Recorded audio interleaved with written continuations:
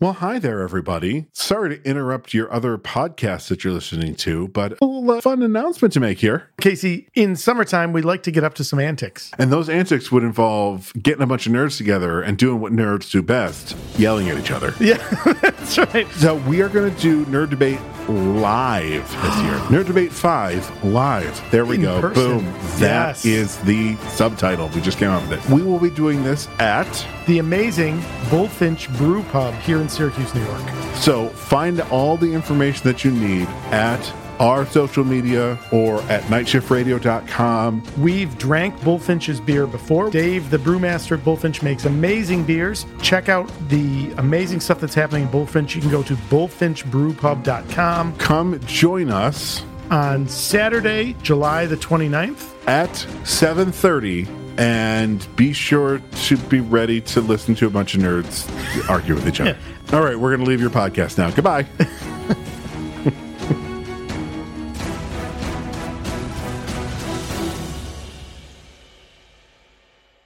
You're listening to the Superpod HeroCast, a Night Shift radio production. Oh, hello. This is Todd Panic. And this is Casey Ryan. We're about to record the episode for our Season 3 finale, The Dark Knight Rises. We were very aware as we got ready to record that when you set some of the plot points of this movie against current events, and it is Tuesday, June the 9th, as we're recording, there are some parallels. Us, two white guys, want to acknowledge those parallels, but point out we are about to talk about a movie that contains a superhero. We're aware there's some similarities to current events, but we're not commenting on those. Yes. So, to your wife. Previously on the Superpod HeroCast. And we watched Batman Begins. That was I almost forgot. I almost forgot. I was like... This movie was in production hell for a handful of years. Darren Aronofsky was originally attached to direct it as Batman Year One. He's in solitary. The great Liam Neeson steps out of the shadows. Oh my gosh. Is Ken Watanabe truly the last Ra's al Ghul? Otherwise, how is Ra's al Ghul like this? He never dies. But he has one of my favorite lines from the film. The theme. Why do we fall, Bruce? So we can learn to pick ourselves up. Arguably the theme of the trilogy. If Bruce is having nightmares about bats, what? All right, why would you take him to an opera with fucking bats in it? Thomas Wayne is kind of a dickhead. He kind of deserves to get shot in a second. Sure. Alfred originally was just a stuffy butler. Yeah. So I like this Alfred better. I want to know why Alfred and Lucius love Thomas Wayne so much that they will do anything. Your father's death wasn't your fault. It was his. I love like the force in Alfred's response when Bruce talks about tearing Wayne Mansion down brick by brick. Yep. Now Bruce is worthy to meet Ra's al Ghul. He's going to get branded once he kills this guy. Flips the poker, lands in the gunpowder. Stay here. What are you doing? Bruce's response: What's necessary, my friend? Ken Watanabe, talk about underutilized talent in this movie. He's only there for a couple moments. When he infiltrates the police headquarters, that's the point where it's still like he still has these individual pieces that he's using. It hasn't gelled into this single suit. At the end of that sequence, when he's leaving, and Rachel's there, I really enjoy that. And that's where we get the great line. It's not who you are underneath. It's what you do that defines you. Here's my problem with him throwing that gadget. So that's all Wayne Enterprises stuff, right? It's not going to say fucking Wayne Enterprises on it. Sure. So then we've got the surprise guest. Now, am I pronouncing this right? Mr. Ra's al Ghul? And then he turns around and it's not Ken Watanabe. No. He says, "You're not Ra's al Ghul. Watched him die." And all of a sudden, this ominous voice from behind Bruce says, "But is Ra's al Ghul immortal? Are his methods supernatural?" And he turns around and who's there? Liam Neeson. Yeah. There's a great little fight on the subway. Ra's is fighting him, matching him all the way. He's finally got him pinned, and he says, "You finally learned to do what is necessary." Best line in the movie. "I won't kill you." Throws some exploding shurikens behind him. Yep. They blow things. "But I don't have to save you." That signal goes off. Yes. Batman shows up, knocks on it. Nice. I couldn't find any mob bosses. And then we have a great little Easter egg / foreshadowing to the next movie. Take this guy. Armed robbery, double homicide. Got a taste for the theatrical like you. Leaves a calling card. I'll look into it. And we watched The Dark Knight. Dent has a press conference. Does not go well because he's like, oh, if Batman wants to come out, he can. Okay, let's arrest the Batman. I am the Batman. Through this interrogation scene, we find out that the Joker has kidnapped Harvey and Rachel and put them in buildings that are ready to explode. The Joker has set a cell phone bomb inside a person. When the Joker puts the gun to his head in the hospital scene, and Harvey's in the hospital bed, he hasn't flipped the coin. Joker has his thumb on the hammer the whole time. Batman has fully set up the sonar from the cell phones, and Lucius is very pissed. The Joker's giving the whole speech about here are all the things. He's reading off a manifesto. He's reading that speech. This was all his plan. What looks to be the hostages at the hideout are actually Joker's men. What looks to be Joker's men are actually the hostages. So the movie would be kind of, I would say, standard, almost formulaic movie if it ends after the Joker. But it doesn't. I'm so glad it doesn't. Gordon accidentally gives away that it's his son that he doesn't want to have killed. Batman gets shot, but that doesn't stop him. He tackles Harvey. Batman decides he's got to be the vigilante. He runs away. Jim Jr. comes down. Why is he running? Because we have to chase him. And now, the conclusion.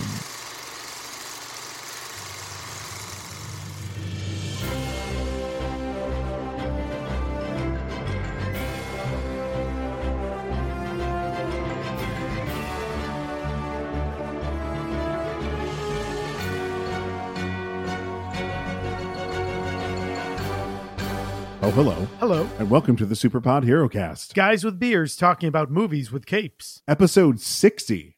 I'm Casey Ryan. I'm Todd Panic.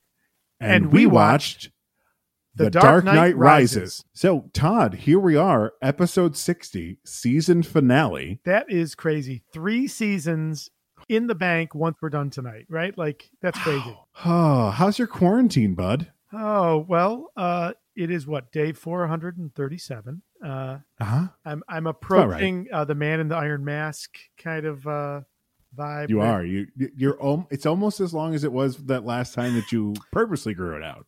The Kurt Russell vibe is really calling me. I can hear it. Oh, it's no. yeah. Didn't you cut it last time though? Because Aubrey was like, no. Everyone was like, no. Yeah.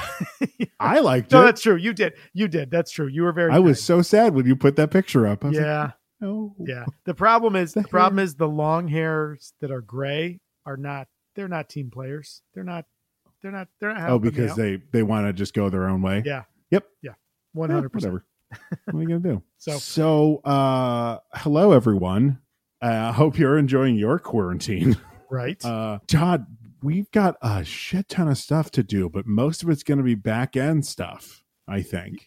Yes. We didn't really talk about that before we started. No, we should. Yeah. I say we've got to draw the thing. Let's do that at the end.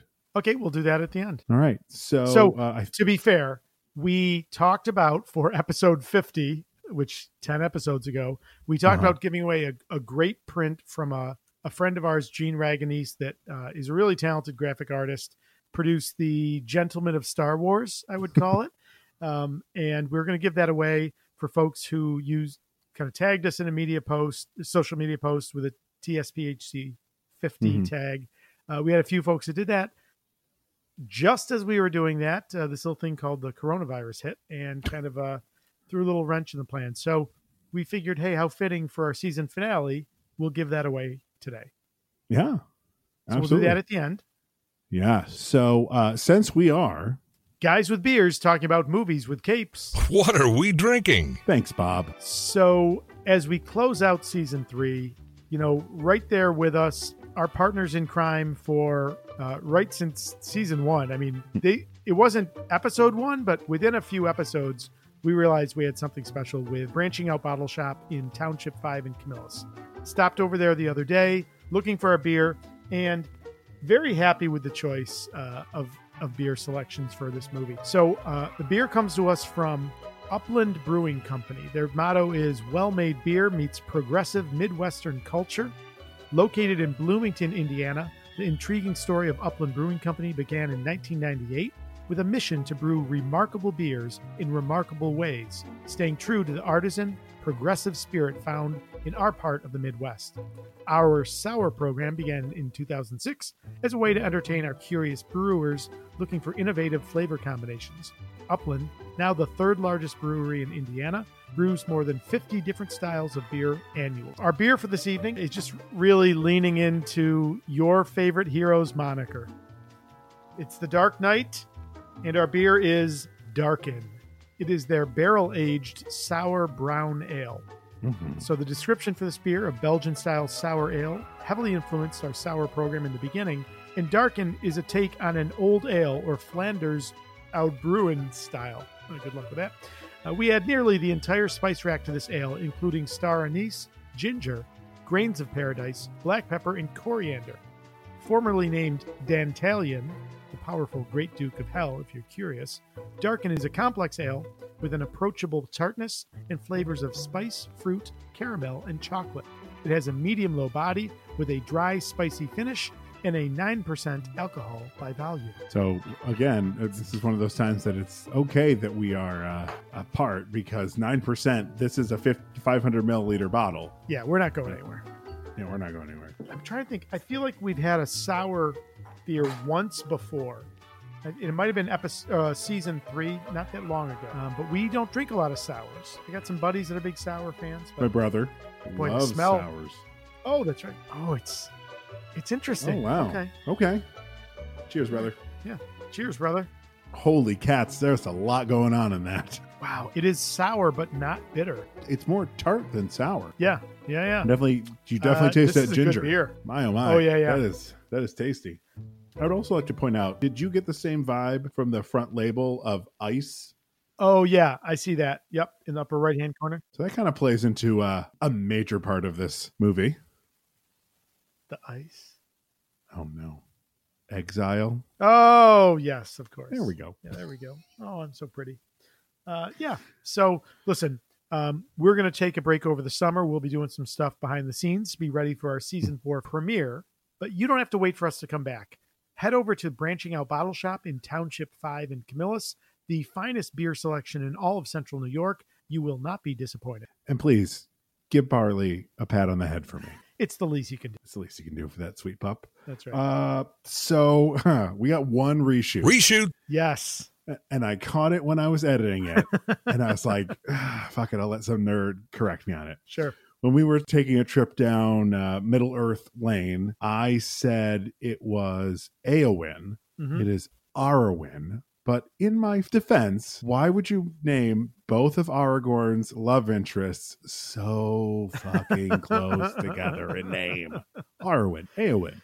Well, in Game of Thrones, there's an Asha and an Osha. Is one really, really stingent on factory safety? Workplace safety? Yeah, 100%. Yeah.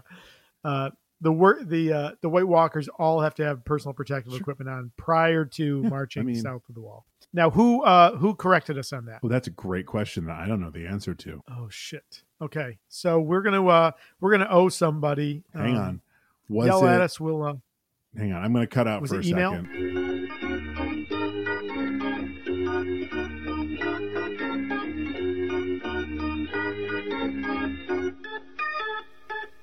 TSPHC Army. Through the magic of editing, you didn't have to sit through it, but Todd and I just spent easily 5 minutes trying to find who sent us this reshoot. So we apologize. We cannot find it. We will reshoot that in season 4. So stay tuned for that. Okay. You want to do some production notes? Yes, let's do that. That's one of my favorite parts of this process is just understanding kind of what happened behind the scenes. So there's a whole lot here that we don't need to talk about. Directed by this little indie director, Christopher Nolan, written by Christopher Nolan and his brother, Jonathan Nolan, a common partner of his. Story by credit for David Goyer, who we've talked about as a man with whose roots pretty much run through all of the DC movies in the modern era. This is the third in the trilogy. Don't need to talk about any of that. I'll skip to this movie comes out in July of 2012. It has a budget of 300. Well, Wikipedia puts it anywhere from 250 to $300 million. And at the box office, it does 1.084 billion with a B dollars. It is the second Batman film series to earn second in the Batman film series to earn over $1 billion. And, we should, I think we have to acknowledge there's a social tragedy that happened, a mass shooting, a mass murder in Colorado. I'll be honest with you, I don't want to give that guy any airtime. We know that it existed. No, but we do need to acknowledge the victims and the heroes of the Aurora movie tavern, I believe was it a movie tavern? Was that before? So. That was before we had one. Yeah. Century 16. No. Oh, sorry. I apologize. Yeah. It's a terrible tragedy. It is the reason between. I mean, when you really think about it, the only one of these three movies that Christian Bale has seen is Batman Begins. Really? He won't see The Dark Knight because of Heath Ledger, and he can't watch this because of the connection. Yeah, that's fair. So that happened. We're aware of it. We remember the victims, but frankly don't want to talk about the shooter. No. Okay. Don't mention his name. Yeah. That's what I've got for production. What do you have? This is the third in the trilogy. Were they thinking about switching people around? What do you got? Oh, there it is. He's got a piece of paper. All right. For John Blake. Oh, yes. Leonardo DiCaprio. Okay. They had just done The Departed? No, Spinny Top. The Departed. Inception. No, Spinny Top. No. Inception. Thank you. I couldn't think of it. So, DiCaprio, Ryan Gosling, and Mark Ruffalo, who is the same age as Christian Bale. Okay, right. One of these things is not like the other. One of them could be their dad. So, listen, Joseph Gordon-Levitt is phenomenal in this and makes me sad at the end that we don't get a Nightwing movie, which would have been phenomenal. I don't think that's what they were setting up. I think they were setting up new Batman. A new Batman. Yeah, listen. Yeah. Whatever. Honestly, well, I'll save what I actually think was going on for the end. I Leonardo DiCaprio. So this is a 2012 movie. The Departed came out in 2006. I would have a hard time, I think, seeing Leonardo DiCaprio and not thinking of The Departed, because that's okay. And I just don't see him as tough beat cop, John Blake. Gosling, sure, maybe. I mean, in 2012, I would have been like, no, but seeing the other guys, I'm like, oh, he's got something to him. They're younger leading men. Yeah. Oh, nice guys. Oh, nice guys. Yeah. But listen, they got it right. Joseph Gordon-Levitt, the man. The only problem is Joseph Gordon-Levitt has this weird thing of, I'm going to speak with a New York accent. Gotham City isn't New York City? What? No. But the thing, but it's like some British actors do it. I'm like, but he's not British. I don't get it. And he doesn't have it when he's talking normally. Yeah, I hear you. Listen, again, so Gotham City is not New York City, but clearly everything about Gotham City is intended to make you think of New York City at its worst. Yeah, this is the first of the Nolan movies that actually filmed a lot in New York City. Oh, really? The stock exchange, all that stuff is actual. Oh, sure. And I was just kind of like, but you've shot so much of this in Chicago. Chicago doesn't have a stock exchange area? Yeah, and actually Chicago does have a stock exchange. Oh, right, because it's in Ferris Bueller. Yes, that's right. Okay, so for Catwoman. Yep. Obviously Anne Hathaway, Natalie Portman, Keira Knightley, Kate Mara, Gemma Arterton. Her name keeps popping up. I was just going to say, we just talked about her. Yep. I think it was for Fantastic Four. Which, how interesting that Kate Mara is also on this list. Yeah. While you look, Jessica Biel, Blake Lively, Charlotte Riley, Tom Hardy's fiance at the time. So I think that was just sure, Tom, your fiance can audition for this movie. Sure. Yeah. And Lady Gaga.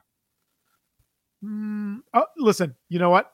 I was about to be a smartass, and yet fucking A Star is Born is a phenomenal movie. I'm saying nothing. Okay, I hear that. Yep, Okay. I see that. Of those, aside from obviously Anne Hathaway, who, spoiler alert, is the best thing in this movie, I take Portman. I'd be interested to see what Jessica Biel could do, because no offense to her, but she's always seemed like a vanilla actor. She's fine. Yeah.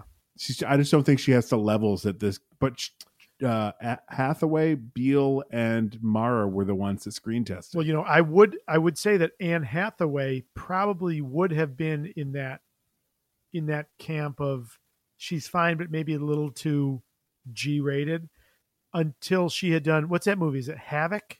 Well, Brokeback Mountain. Anne Hathaway? Yeah. Is she in? No, seriously. Yeah.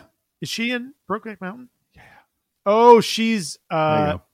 she's not Heath Ledger's wife. She's Jake Gyllenhaal's. She's Gyllenhaal's, yeah.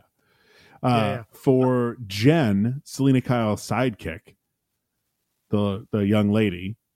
Yes. Chloe Grace Moritz and Jennifer Lawrence. Oh, interesting. Havoc. So it might be the only thing. If you've seen Anne Hathaway nude, it was in Havoc. And in Brokeback Mountain, and in Love and Other and she's Drugs. nude in that too. Oh, okay, all right. But Anne had a period was, there where she liked to take off her clothes. Well, I think that was her trying to break free of the Princess Diaries. Yes, 100%. So she 100% succeeded, and I'm definitely. I said it in kind of a snarky way, but if you're comfortable taking your clothes off on camera, more power to you. Yeah, 100%. That's your choice. As long as she wasn't pressured into doing it to get the part, I'm cool with it. Yeah, that's her body, her choice, man. It's your choice. Yeah, I agree. Robin Williams coming up again in a Batman movie. What? Was rumored to play Hugo Strange. You don't know who Hugo Strange is, do you? No. Does he have a cabinet? I feel like it's like the wondrous curio of Hugo Strange. No. Hugo Strange is a doctor, works at Arkham, and he constantly is trying to get Batman to admit that he's Bruce Wayne and a bunch of other things. He's just kind of a C-level foil. It probably would have been like at Blackgate Prison. Okay. Something like that. I don't know. It would have just been probably a cameo. Okay. And lastly, since we're probably going to shit on it the entire podcast, what? According to Tom Hardy, he based the voice of Bane on Bartley Gorman, born 1944, died 2002, an Irish traveler who was the undefeated bare-knuckle boxing champion of the United Kingdom, a Romany gypsy. So I wanted to underpin the Latin, but a Romany Latin as opposed to Latino, says Tom Hardy. Hey, Tom, you just sound like a goofball. I wonder if that real-life person was I wonder if the movie Snatch, I mean, you're talking about a bare-knuckle boxer. No, because I think I remember reading that Brad Pitt just wanted to do an Irish accent. I wonder more about not Brad Pitt's accent, more about the actual character in the story, whoever wrote the script for that. Maybe. But I'm looking at Bartley Gorman's wiki page. I don't see any reference to Snatch. I do see Tom Hardy, the reference there. Yeah. And we've said it a bunch of times. Wow. It's an interesting choice. Tom is kind of becoming that actor who does interesting accents for every part. There's a movie called Locke. Yeah. He has a Welsh accent, so it takes your ear a second to get used to, because Welsh accents are, and I think he did it because the whole movie is him driving to London, and he's in a more rural part of the United Kingdom, and he's on the phone the entire night with other people, and one of the people he's on the phone with is actually Andrew Scott. Well, spoilers for Sherlock, Moriarty from Sherlock. Not Andrew Scott. I can't remember his name. And he keeps talking about the poor, but with a Welsh accent. No, the poor is good. The poor is good. You're going to be fine. And you're just kind of like, what is going on in this movie? So Tom loves his weird accents. Good for him.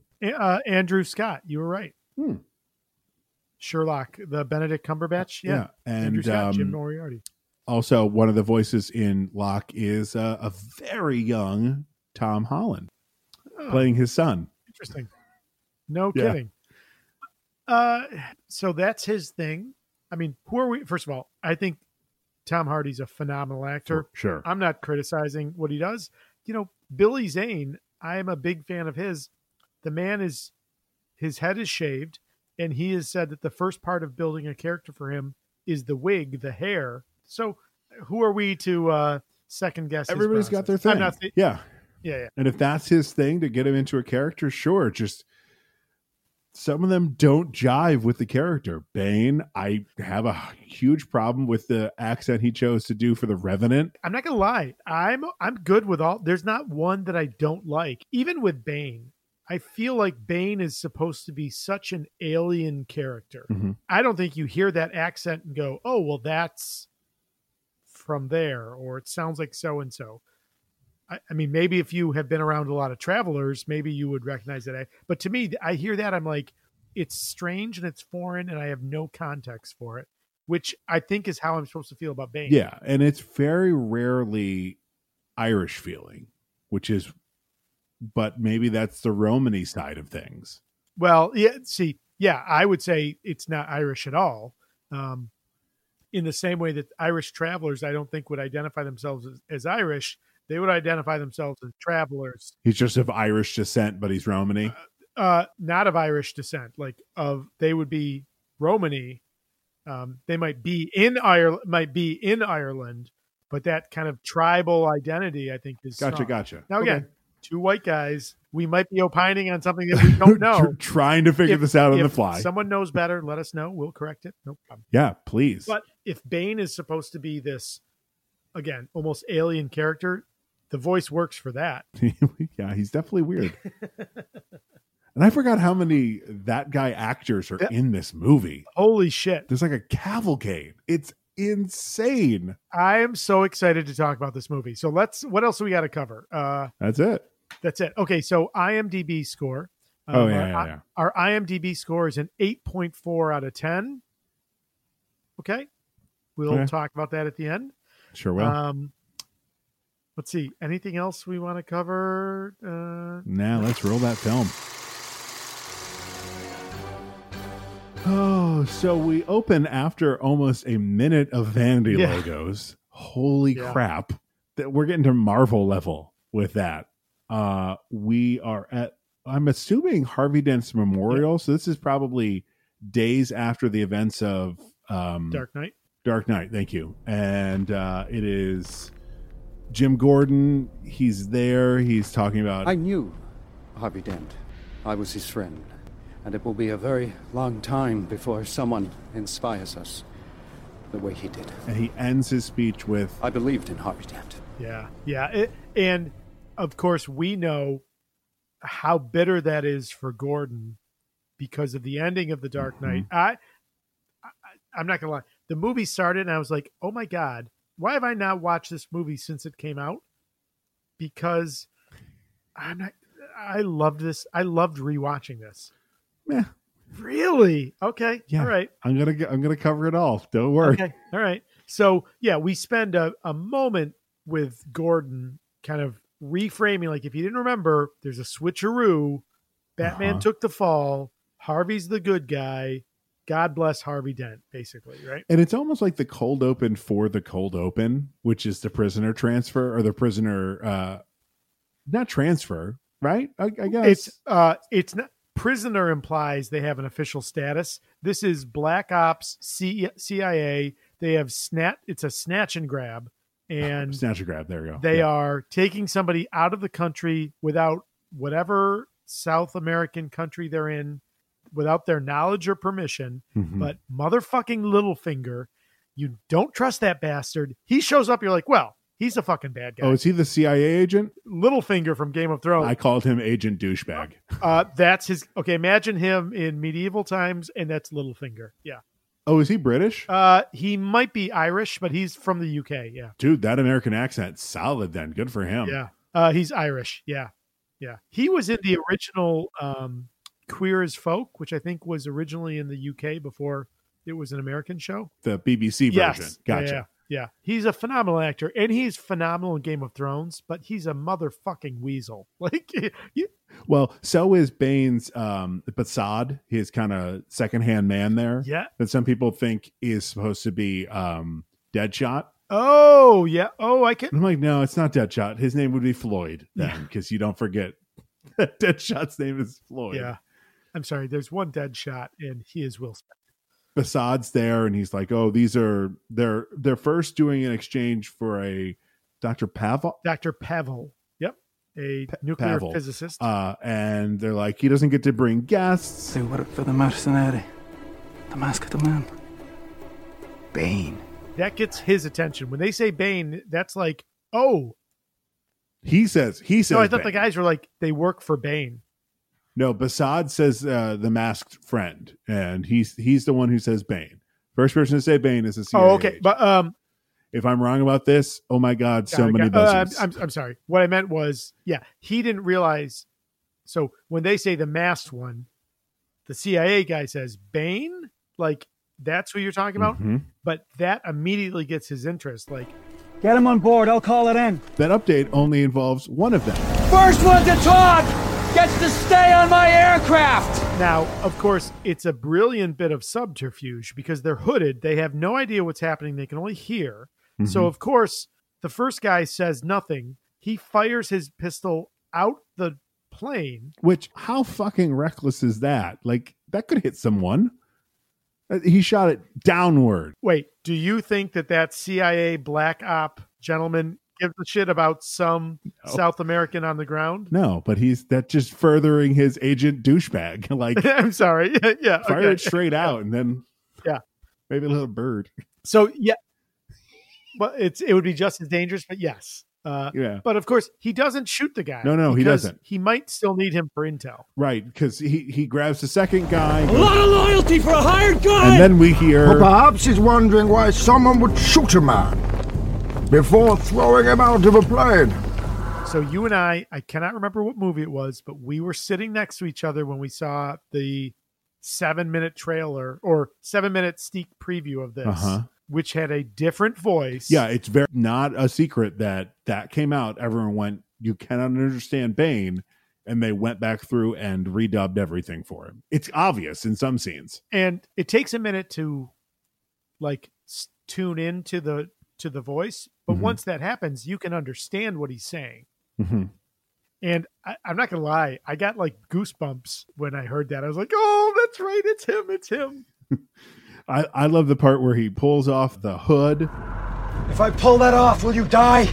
It would be extremely painful. You're a big guy. For you. And he just looks at him like, oh, shit. Yeah. Yeah. Listen, if you can get talent, you get talent. Fucking Tom Hardy, from the moment that hood comes off, if he is on screen, he is fucking dominating the scene. You know, I'll say, like, I think the voice is goofy. I think it sometimes ruins some scenes. No. But Tom is 100% committed to that's his Bane. And it's better than any Bane we've ever seen on film before or since, because really the only other ones we have is Bane and Batman and Robin. Bird. Literally all he says. But and if you go back Shane Knight to the comics. Not Shane Knight. Shane Knight is our friend. Shane, he was in A Walk to Remember with Mandy Moore, and he was on ER. Oh, what is he, like animated series Bane? Gotham. Oh, I didn't know that Bane showed up on Gotham. Sure, because why not bring up a character before you have a Batman? Oh, that's the character that changed the comics in the 90s. Yeah. That's really, you know what, that's something we didn't talk about. That this storyline, though jumping around the timeline, borrows a lot from Nightfall and Night Quest. Sure. Would you say that Nightfall and Night Quest represent the same kind of like singular moment in time that the death of Superman did when Doomsday killed Superman in the comics? Well, A, they happened in the same time, and B, yes. Yeah. Yeah, Superman died, and then like right after they killed him, like, and now let's fuck with Batman. Sure. Now I own a lot of digital comics, and I own a handful of Batman comics in digital form, and I have the Nightfall, Mm-hmm. and I read it after this movie came out. I'm not gonna lie, I was underwhelmed with the comic. Part of it is the art. It's almost cartoonish. Jim Aparo is not. It definitely hurts a lot of that comic series. I feel like the piece that makes this movie better than the comic is because they had the luxury of, so we'll find out in a minute, that 8 years have passed since The Dark Knight. This is an old and broken Bruce Wayne. It actually reminds me of The Dark Knight Returns, the Frank Miller, right? Like right. He's not in his prime. He's not able to take on the leader of the goons or mutants, whatever the fuck they are. The mutants. You know, for me, it was like that exact same feeling. Like that was so compelling. Maybe it's because I'm an old guy with gray hair, but like that to me was so much more compelling than the original comic was. How did that comic hit you as a reader when that came out? Well, let's see. I was 12 when it came out. So they took my hero and broke his back and then put a psychopath in his place. I was not happy. Yeah. At all. And actually, when we get to it, the way that Bruce's back is healed in the comic, I'd take over what the bullshit they do in this movie. That's a weak spot in the movie. Agree 100%. Do you know how they do in the comic? I've read it, but it didn't stick with me. He travels not to the League of Shadows, but another ninja group, and they have like an herbal flower that has healing properties. Okay.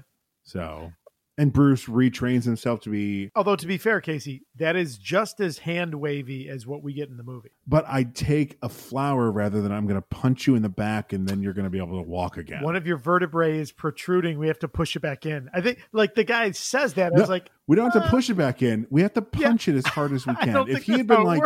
If he had gotten up to it and gone like that, like done like... Like a chiropractic adjustment?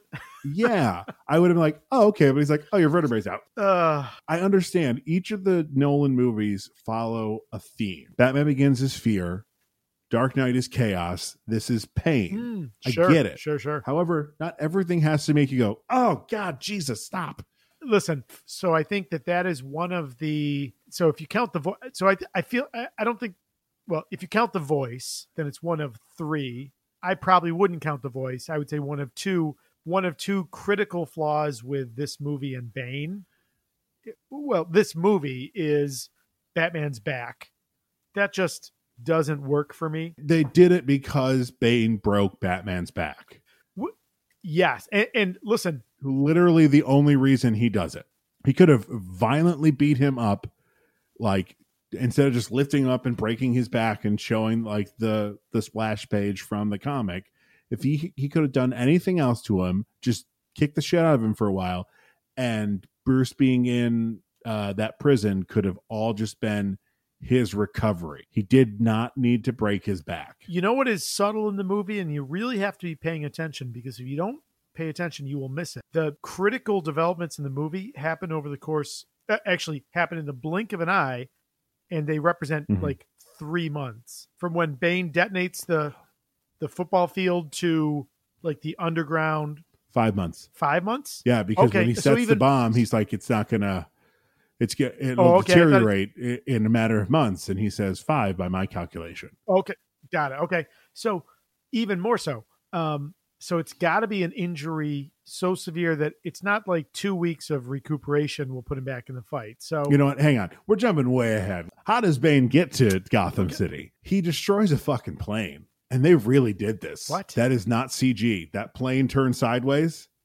Yeah. That is real. They no really shit. Turned that Gulf Stream. That's a practical. So not like them dropping into the plane, but literally the plane like hanging. The plane turning sideways. Obviously, all the gimbal stuff of them getting tossed around. Sure.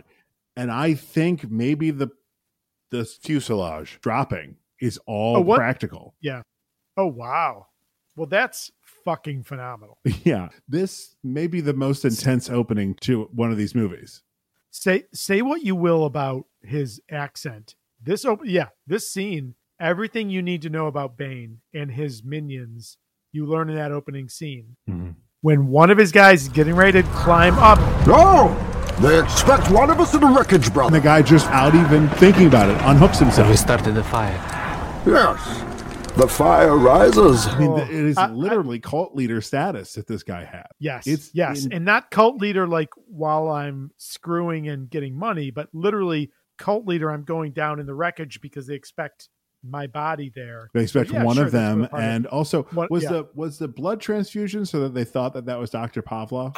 Yes, because when Dr. Pavel shows up when he's in the football field, the military command, the war room, they're like, he was declared dead in the wreckage 6 months ago because they had his blood. Yeah, genetic. Yeah, even the opening sequence to when Bane shows up in Gotham is 6 months. And that's super quick. Yeah. Blink and you'll miss that bit of information. Like, at times Nolan's firing on all cylinders with the way he wrote the script, with how if you're not paying attention, you're not going to understand what I'm about to tell you, and I'm not even going to give you a second to know that you should be paying attention, because you've always got to be laser focused on the information he is giving you. But there are parts of it I don't know if Nolan's heart was in this movie. I feel like with what's come out where he wanted it to just be 2 movies, I feel like this was really hey, Chris, if you come make this movie for us, then you can make Interstellar. We'll take a chance on that silly little space movie you want to do. And so Christopher Nolan said, I'm going to make the movie in a way that I'll never, ever have to make another Batman movie, because there is no Batman when I'm done with it. Yeah, I really think this is... I think the end of this movie is kind of a fuck you to Warner Brothers for making him do it. I think it is.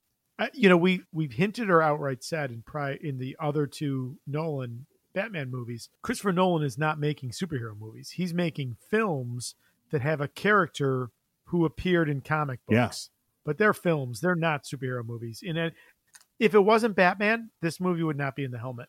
Sure. There's if this was just super heroic. If it wasn't Batman, it would just be Vigilante. Vigilante stalks who anarchist. is a DC character. You're right. There's literally a DC character called Vigilante. Okay, so we jump forward 6 months. We are now at Harvey Dent Day at Wayne Manor. Yes.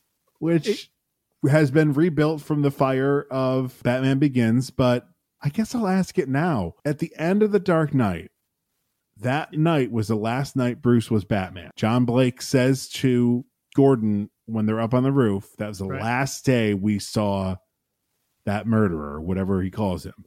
Right. Why is the Batcave rebuilt? The Batcave didn't get destroyed in the fire. Why is there an entrance to the Batcave given? Oh, you mean the piano when he does a boom, boom, boom? Yeah.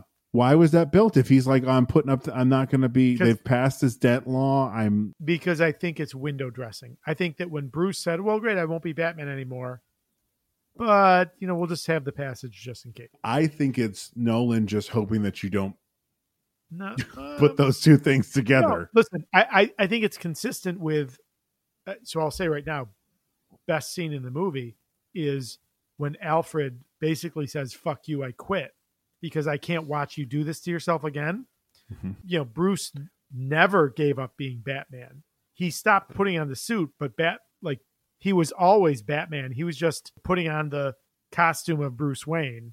And so when he rebuilds, of course he's rebuilding the Batcave, making sure you can get there. Then was he Batman for a more time? Because the events between Batman Begins and The Dark Knight are only 9 months. He's been Batman for 9 months. So I think it's like this. If I'm an alcoholic and I'm not drinking beer, I'm still an alcoholic, but I'm not drinking. No, he was always Batman. He just wasn't putting on the costume. He wasn't patrolling. Then how come his body gets so fucked up that he's got no cartilage in his knee? I think that's the damage from everything we see in the first 2 movies catching up with 9 months? Oh, okay. Wait, no. It's 8 years. It's 8 years. 8 years in between the events of Dark Knight and Dark Knight Rises. 9 months between Batman Begins and The Dark Knight. And technically, according to the timeline of this movie, Bruce stops being Batman at the end of The Dark Knight. Oh, I see what you're saying. I see it. Okay. It's a Batcave size plot hole in this movie. Well, wait. Let's Listen, you have a tendency at times to tend towards the pedantic. This is not pedantic. This is just hang on. This is just piecing stuff together to get us to the next scene and stuff not paying off. Did he do enough damage that like the die was cast? That's where he was going. I think arguably worse than the damage. I think actually the weight loss is more dramatic for the time that we have. Yeah, he is super thin in this movie. That's okay 8 years in the future. If there's any weak spot, I think that's the weak spot in terms of the timeline. Is that why did he drop all that muscle mass? Unless did he literally go cold turkey? Became a recluse. He stopped exercising. Here's the thing. As Colin said during, I think maybe Man of Steel, here's the problem. It's not clear enough that we don't have to argue about it. Sure.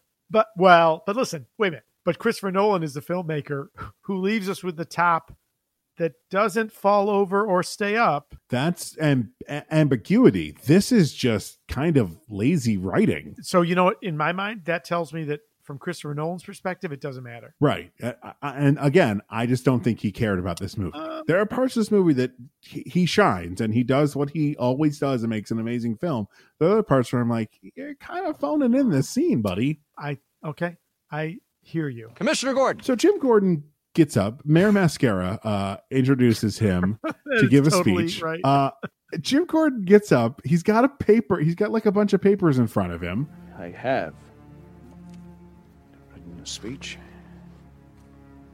telling the truth about Harvey Dent. And here's one of those times where Christopher Nolan thinks that we're idiots that can't remember the events from the last movie. Right. And is like, here's some shots of Harvey Dent as Two-Face, in case you forgot that he's actually Two-Face. And he folds it up, puts it back in his breast pocket, and says, maybe the time isn't right. Hang on. Every reporter there is going to be like, Commissioner Gordon, what's on the paper? Well, I don't know if you know this. Sometimes political leaders can say, shh, not now. I'm signing this. Silence. Ugh.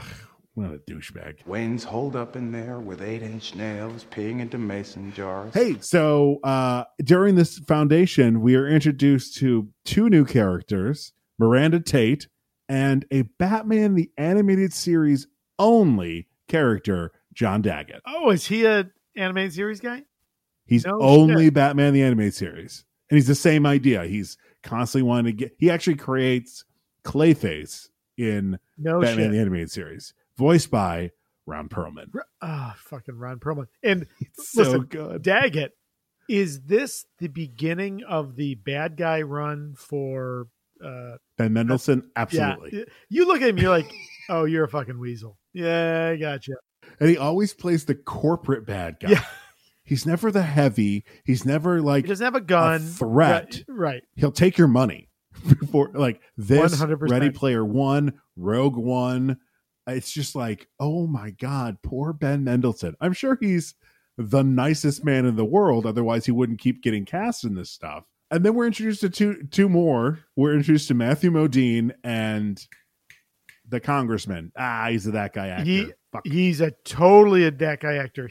He's Thomas Wayne in Joker. Yes, he totally is. Which is very off-putting. Oh, shit. Brett Cullen is his name. Thank you, Brett Cullen. It's a Christopher Nolan movie. It is a plot dense movie.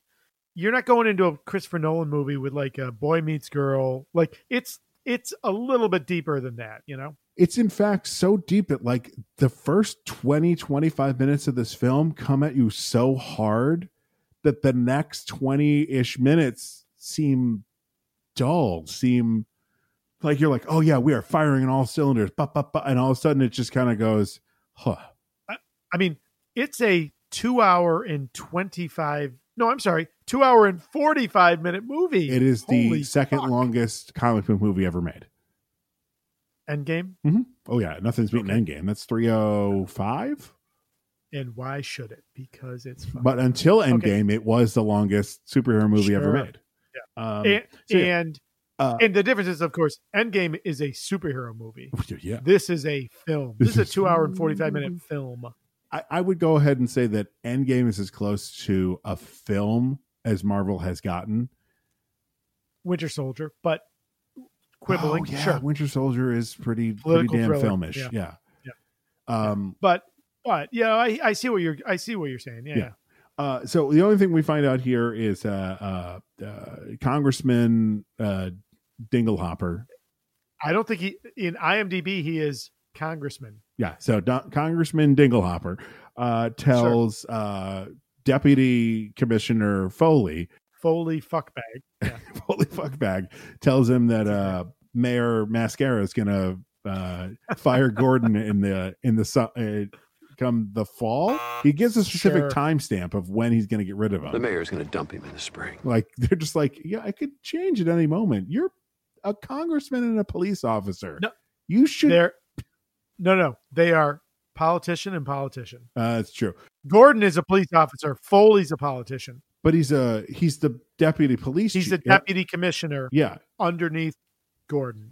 Gordon is doing everything. So he probably shows up to these kind of events in his dress uniform, and that's it. He's a politician, 100%. Yeah. He's there because the mayor wants his guy there. He is not Gordon's guy. We see who Gordon's guy is. Mm-hmm. Blake. Yeah, 100%. Yeah. Hothead. Foley is not Gordon's guy. I swear, I was waiting for Matthew Modine to call him a hothead one more time, and for John Blake to be like, "Is that the only insult you have for me? Hothead?" Sweetheart, not so fast with the chow. Sure, boss. Let's spend some time on Anne Hathaway. So first of all, this is the adult woman Anne Hathaway, which, yes, please. Youngish ingenue Anne Hathaway, no thank you. You're very talented, not for me. That's the amazing thing about this. She starts at youngish ingenue. You know, she's in the she's ordered by Alfred to go to the West Wing, but don't touch the rose. Wait, no, sorry, that's another billionaire recluse. He lives in the south of France. That's right. That's right. She's deliver the food and leave. She's playing with the arrows on the bullseye. He throws one and she's all like nymphish. I'm so terribly sorry, Mr. Wayne. And he realizes the pearls she's wearing are his mother's pearls, and he looks at the safe and says, "Manufacturer clearly explained is uncrackable." And snap. Oops. Nobody told me it was uncrackable. It is a physical transformation on par with Christopher Reeve. Physical, vocal, right? Like that moment, everything. Because she drops the visage. Yeah. God, I want it's Anne Hathaway Catwoman movie. Yes. And I'll be honest with you, when they announced Anne Hathaway, I was like, I don't know. I remember the other parts of the movie that don't work. Anne Hathaway is not part of the parts that don't work. There's never a moment when Anne Hathaway is on screen where I'm just kind of like, like she's so good, start to finish. There's nothing that she does. Yeah, 100%.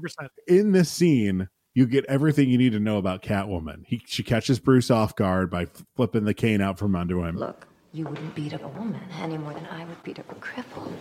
Of course, sometimes exceptions have to be made.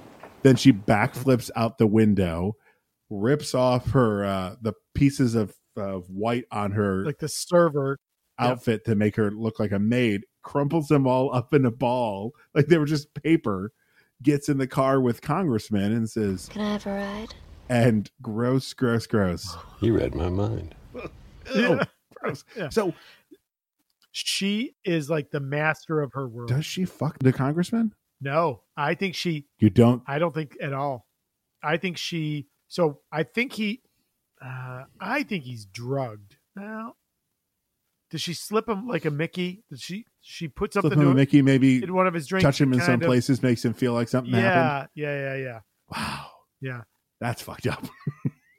I mean, she's clearly had a hard life. She's not a bad person because she's loyal to the people that she cares for. She shows kindness to a random street urchin, like in a moment of, listen, don't steal anything from somebody you can't run away from. That's after a whole bunch of other stuff has happened to her. I think the events of this movie, we see a growth in Selena Kyle. I don't think Selena Kyle in this scene would have done what Selena Kyle for the kid 5 months later does. No, I did. So I firmly disagree with this one. I think for the downtrodden, like the refuse, the scraps of humanity, for those people, she's a fierce protector. Everyone else, she's like, fuck you, is my humble opinion. Yeah. Okay. We're now introduced to John Blake. Yeah. There's a dead kid that's washed up in the sewers. John's bad at hiding the fact that he went to an orphanage. Name's Jimmy. He's from St. Swithin's. It's the boys home. I coach some ball. Oh, yeah, Jimmy. He's from St. Swithin's. I went there as a kid. I mean... It's a little bit of an info dump. A little bit about Blake. Is one of the writers of this movie a Simpsons fan? Because I didn't know who St. Swithin was until The Simpsons. Let me read to you from my play. Kippers for breakfast, Aunt Helga. Is it St. Swithin's Day already? 'Tis, replied Aunt Helga. Is St. Swithin an actual saint? It's a patron St. Swithin? Yes, St. Swithin's Day. Oh my God, there's an actual day? Swithin was an Anglo-Saxon bishop of Winchester and subsequently patron saint of Winchester Cathedral. His historical importance as bishop is overshadowed by his reputation for posthumous miracle working. According to tradition, if it rains on St. Swithin's Bridge on his feast day, it will continue for 40 days. So, what is he the patron saint of? I don't think every saint has to be like a patron saint of. That's bullshit. Historical patronage. He's regarded as one of the saints to whom one should pray in the event of drought. What an odd choice. Did they like throw a dart at the saints listing and like, okay, we got It had to have been it. One point, the pearls were a bonus. She wasn't actually after the pearls. Bruce has, by the time she's gone, Bruce has realized she's after his fingerprints. She lifted the fingerprints off. Oh yeah, Alfred's got a weird little speech when they're down in the Bat Cave. But it's an important one. Remember when you left Gotham? Before all this, before Batman, you were gone 7 years. 7 years I waited, hoping that you wouldn't come back. Every year, I took a holiday. I went to Florence. There's this cafe on the banks of the Arno. Every fine evening, I'd sit there and order a Fernet Branca. I had this fantasy that I would look across the tables and I'd see you there with a wife, maybe a couple of kids. You wouldn't say anything to me, nor me to you, but we both know that you'd made it, that you were happy. I never wanted you to come back to Gotham.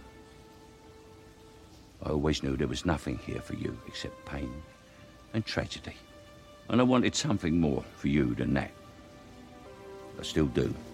I think this goes to this piece of the fact that even if Bruce stopped putting on the costume, he never stopped being Batman. Because again, like Alfred, so Michael Caine, smaller role, I think, in this movie than the prior two. Sure, absolutely. But I would say the scenes he's got, holy shit. Oh, he's heartbreaking when he talks about like his hopes and dreams aren't even hopes and dreams for himself. It's his hope that Bruce would go have a life in Alfred's fantasy. I'm sorry. In my fantasy scenarios, they're all about me and I'm doing horrible things. And if I'm sitting in a cafe in France, there's a lot happening to me in that cafe. But the really important question in your fantasies, are you also drinking a Fernet Branca? I am not. Because I don't even know what the fuck's in a Fernet Branca. It looks like it's the tiniest shot glass. It's like an Fernet Branca. Okay, listen, Fernet Branca. It's a real cocktail, yeah. It looks very dark, and it probably incredibly bitter. It's a brand of Fernet. It's a style of Amaro, originating in Italy. It's one of the best known of Italian bitters. It's a bitter. That's why you get that little bit, because it's probably a sipping. It's probably like a palate cleanser. Yeah. I just love in this bar scene the one up to one up to one up to one up that happens. Like Selena sits down, gives him the fingerprints that she had dusted off of the safe. I like having someone around to open doors for me. And she's like, now pay me what I'm owed. He locks all the doors. She said, this could have gone easier. And also, you don't count very good. I only gave you 4. He pulls a gun. I'm going to count to 5, and then I'm going to kill you. She said, fine. You just have to call my friend on this phone. He calls her, brings the fifth one. He's still going to kill her. And then he's like, oh, by the way, the phone you just used, that's the congressman that's sitting over there at the bar. And the cops are going to be here any second. It's good. Shootout ensues. Again, Anne Hathaway being fantastic in this movie. When the one cop is running by her and she's screaming her head off and then it just shuts off. God. Again, in the same way she goes from like the clueless hired help, it's that same transformation. She's brilliant. So good. Can we talk for a minute? So the gentleman Stryver is the bad guy making the hookup. The actor's name is Bern Gorman. He has the blessing, curse, however you choose it. He looks like a gangster from the 30s. He's never going to play the love interest in anything he's in. He also looks like the male version of the actress Clea Duval. Oh yeah, right? Clea Duval. Yeah, 100%. Like she, yes, it's a striking face. That's striking. That's how I call it. So they're chasing the bad guys. They go down into the sewers. Gordon goes down there. He gets shot. Yes. Holy shit, that's not good. Right. And he's brought to Bane by two of the mercenaries. Bane's here, and he has a hideout in the wet part of the sewers. Like it's almost like that, and I'm sure this has got to be a real thing in sewer structures. But it seems like the thing in Amazing Spider-Man when Peter puts all the webbing out to try and catch the lizard. So I have no sewer expertise, but I got to assume it's the same as like a hub, like a hub and spoke. You know how air travel? Yeah, like all the small lines lead to a central point. That one central point, and they go down a waterfall. Line goes to a bigger, right? Like it's clearly that. But if I'm in that space, I've got like 17 dehumidifiers running. The relative humidity set down to like 10%, so they're always running. Because I'm just like, oh my God, my allergies would be killing me in that space. Oh yeah, dead, 100% dead. Yeah. So the guys that bring Gordon are like, we did a good thing. And Bane, no. Why are you here? Answer him. I was asking you. It's the police commissioner. And you brought him down here. Uh-oh. The two goons that bring Gordon in, he shoots the one. He says to the other one, search him, then I will kill you. And the other guy starts searching his buddy. Oh yeah, he breaks the neck of the first guy and then says, search him and then I'll kill you. That's where Bane gets a hand on the Gordon's confession. Oh, right. Yeah. And then Gordon topples his way down the waterfall. They fire at him. The guy goes, he's dead. So show me his body. The water runs to any one of the outflows. We'll never find him. Follow him. Follow him. Shoots him. Oh, you know, Gordon's not shot earlier. This is where Gordon's shot. No, he shot earlier because he falls down. Oh, so then he's shot twice because they get him when they fire into the water because he clutches his thigh. Or is that the thigh that was shot because he topples down? You know what? If he got shot twice, he got shot twice. Yeah, twice. Sure. He is shot. One bullet wound or two. He's still going to be in the hospital for a bit. True. Because I went with he got shot the first time, like maybe like in the side or something, and then they carried him. Oh no. He doesn't get shot. They like club him or something. He's like knocked out. He's not shot earlier. His escorts are killed. I thought he's not shot too. Until he rolls into the water. Watch it again. I did. It's no. I just watched it. Well, you listened weren't paying to attention. I just watched it. You listened to it. And of course, Bane is the ultimate. Nothing phases him. He's the one guy pops up. He's dead. Shoots him. Yeah, that's right. But he's like, but he gives him a phone. Like, oh, okay, well, we don't know where you're going to come out or where the body will come out. Hold this. You're dead, and now we'll follow the signal on your phone. I also love that Bane's a man of his word. He said, "Search him, and then I'll kill you," and that's exactly what he did. All through this movie, literally until Bane's final scene. I'm not going to do an either or. I love Bane so much as a villain. Bane deserved a better death than he got. Ooh. Yeah, we'll get there. That's the problem with Bane, is his exit isn't good. Okay. I need to see Bruce Wayne. I'm sorry, Mr. Wayne doesn't take unscheduled calls, even from a police officer. And if I go get a warrant for the investigation of Harvey Dent's murder, I still count as unscheduled. Blake knows that Bruce Wayne is Batman. How about that? Holy Gives shit, this amazing right? speech. He needs you. He needs the Batman. Commissioner Gordon thinks... He doesn't know or care who you are. But we've met before. It was a long time ago. I was a kid. St. Swithin's used to be funded by the Wayne Foundation. It's an orphanage. Not a lot of people know what it feels like, do they? To be angry in your bones. They understand. Everybody understands. For a while. But then they want the angry little kid to do something he knows he can't do. Move on. So after a while, they stop understanding. I figured it out too late. You gotta learn to hide the anger. Practice smiling in a mirror. It's like putting on a mask. So you showed up this one day. In a cool car, pretty girl on your arm. We were so excited. Bruce Wayne, billionaire orphan. I mean, we used to make up stories about you, man. Legends. And you know, with the other kids, that's all it was, just stories. But right when I saw you, I knew who you really were. I'd seen that look on your face before. It's the same one I taught myself. I don't know why you took the fall for Dent's murder. But I'm still a believer in the Batman. Even if you're not. We need you. We need the Batman. And Bruce is like, oh, does Gordon think he goes? No, Gordon couldn't care less who Batman is, but I know. Which is kind of a nod to Jason Todd. Like, Jason figures it out, if I remember correctly, pretty quickly, because you know the origin of Jason. Of Jason, no, I know Dick. I know Dick Grayson's origin. Son of a bitch. Yep, that's gonna sound bad. No, I got you. Jason's is he's stealing the hubcaps off the Batmobile. Come on.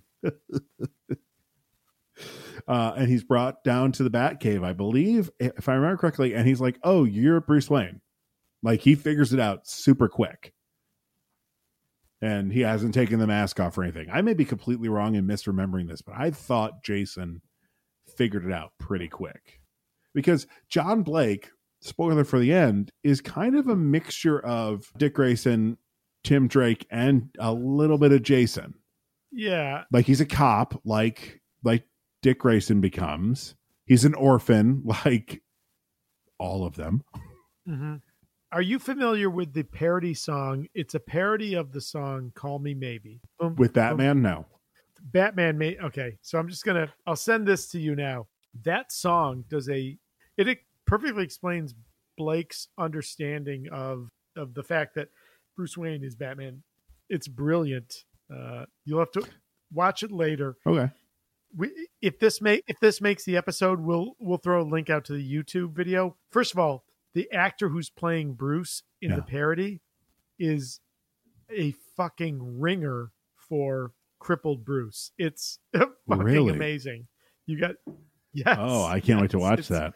Yeah, it's good. So along with Blake doing the whole I know you're Batman, he also like drops a shit ton of knowledge about Bane, and then this gets Bruce's juices flowing again. He says, "Hey, I need to get my leg looked at. Where do you want to go? Wherever Jim Gordon is." And did you catch what hospital that is? I did not. Gotham General, which is the one that blows up in The Dark Knight. Oh, they rebuilt it? They rebuilt it, and it is very fancy. That is a fancy hospital. So we should assume that my assumption is the Wayne Foundation probably paid for that. Sure. In better years, because one of the things Blake also drops is the fact that basically the Wayne Foundation stopped funding the boys' home that Blake was at, which comes as a real shock to Bruce. And again, it's a Nolan movie, so there's like density of information. I just love that he's like, why did we stop? To Alfred, he's like, why did we stop paying it? The foundation is funded by the profits of Wayne Enterprises. There have to be some. I have a theory. Oh. We were wondering what Lucius and Alfred's backstory is. Yes. Based simply on the way he says Lucius Alfred in Batman Begins. He doesn't like Lucius. Oh, tell me more. Because Lucius is helping Bruce be Batman. Oh, that's brilliant. That Lucius is not That is because That's rest of the time, yes. What does he call him? Mr. Fox. Got it. That's really good. He That's is really good, man. Rip shit pissed that his quote unquote son. Look at it this way: Bruce is a drug addict, and he is his dealer. No, that's brilliant. Holy cow! Yeah, I'm good with that. I just noticed that this time. I was like, oh, that's why he says it like that, because he's like, yeah, he's taking my son. Shit, that's awesome. So he does go see Lucius, the doctor. Oh, did you recognize is that the Senator doctor? Leahy? No, Senator Leahy's later. No, it's Thomas Lennon from Reno 911. I totally missed that. Was it really? He has got he's the guy that talks about how I have seen worse cartilage in knees. That's good. No, that's because there is no cartilage in your knee and not much of any use in your elbows or your shoulders. Between that and the scar tissue on your kidneys, the residual concussive damage to your brain tissue, and the general scarred over quality of your body, I cannot recommend that you go hella skiing, Mr. Wayne. Right. He's in Memento. He's the doctor in Memento. Is he really? Pretty much playing the same kind of doctor. Nice callback to the ski mask from Batman Begins. Yep. Bruce puts on a ski mask to go talk to Gordon. I love that Gordon just knows it's him. Not even surprised, but I love that Bruce, his cane expands to lock into the window frame. He's got probably like a monofilament wire that'll allow him to rappel down. And again, he never stopped being Batman. He just stopped putting on the suit and going out. Right? Batman has to come back. The next thing is the charity ball. Yeah. And the nice thing here is the scene with Selena and Bruce dancing, directly the mirror scene from Batman Returns. Yeah. Except in that scene, they love each other. In this scene, they hate each other. Yeah. But it's that same, she's a great foil. And he is world class, and yet she can keep up. You know what? She's more of a hero now, but I loved Catwoman because she always kept Bruce on his toes. Yeah. He never, and she could get him with the fact that he had feelings for her. Well, I think respect is a part of love, and Bruce respects her because she is his equal. Oh yeah, 100%. Her 100%. specialization's in a different space. Her, she has different beliefs. You think all this can last? There's a storm coming, Mr. Wayne. You and your friends better batten down the hatches, because when it hits, you're all gonna wonder how you ever thought you could live so large and leave so little for the rest of us. Lifts the valet ticket off of him. I must have lost my ticket. Your wife said you were taking a cab home. My wife? Smash cut to him driving home with Alfred. Alfred saying, "Don't worry, Master Wayne. Takes a little time to get back in the swing of things." I spent a second imagining, what is the call to Alfred like?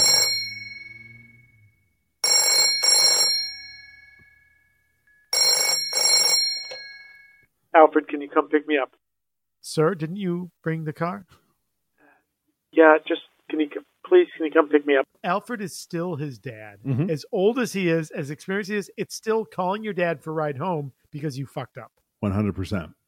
So this is where we get the kind of the whole thing about the fusion core, that if it's turned on, it could be weaponized with a couple flips of switches. I mean, I'm no nuclear physicist, but maybe just don't build it to be so easy to turn into a bomb. Yeah. So listen, I don't know. Now, again, I'm not. I mean, I know, as we know from Chernobyl, it can change in an instant. The reactor can change to be a bomb. Yeah. I mean, that's fission versus fusion. I think it's one of those things. Has this ever? Oh, that's right. Chernobyl was a fission reactor, wasn't it? There are no commercial fusion reactors yet. That's our next phase. We just got to wait for Tony Stark. That's right. But let me ask you, in the comic books, yeah. So Lucius specifically explains why the Wayne Foundation stopped funding all of the pet projects it had because the Wayne Enterprises stopped being profitable because Bruce dumped all of his research and development budget onto a fusion project and then shut it down. In the comics, was Bruce ever not a billionaire? Did he ever suffer that loss of wealth? The only time I can think that he possibly was during No Man's Land, when there was a giant earthquake in Gotham. Oh, you've and talked Gotham, becomes which kind of martial law or something. Yeah, the last 20-ish minutes of this film feels very No Man's Land, like a little nod to that. Is that the point where the U.S. government said that Gotham City was no longer part of the United States? You've told me about that. Yep. Yeah, it's a bonkers thing. Bonkers. That's the only time. But I mean, he obviously bounced back because something happened to Metropolis, and he rebuilt that entire city. Yeah, but not just some buildings, the whole goddamn city.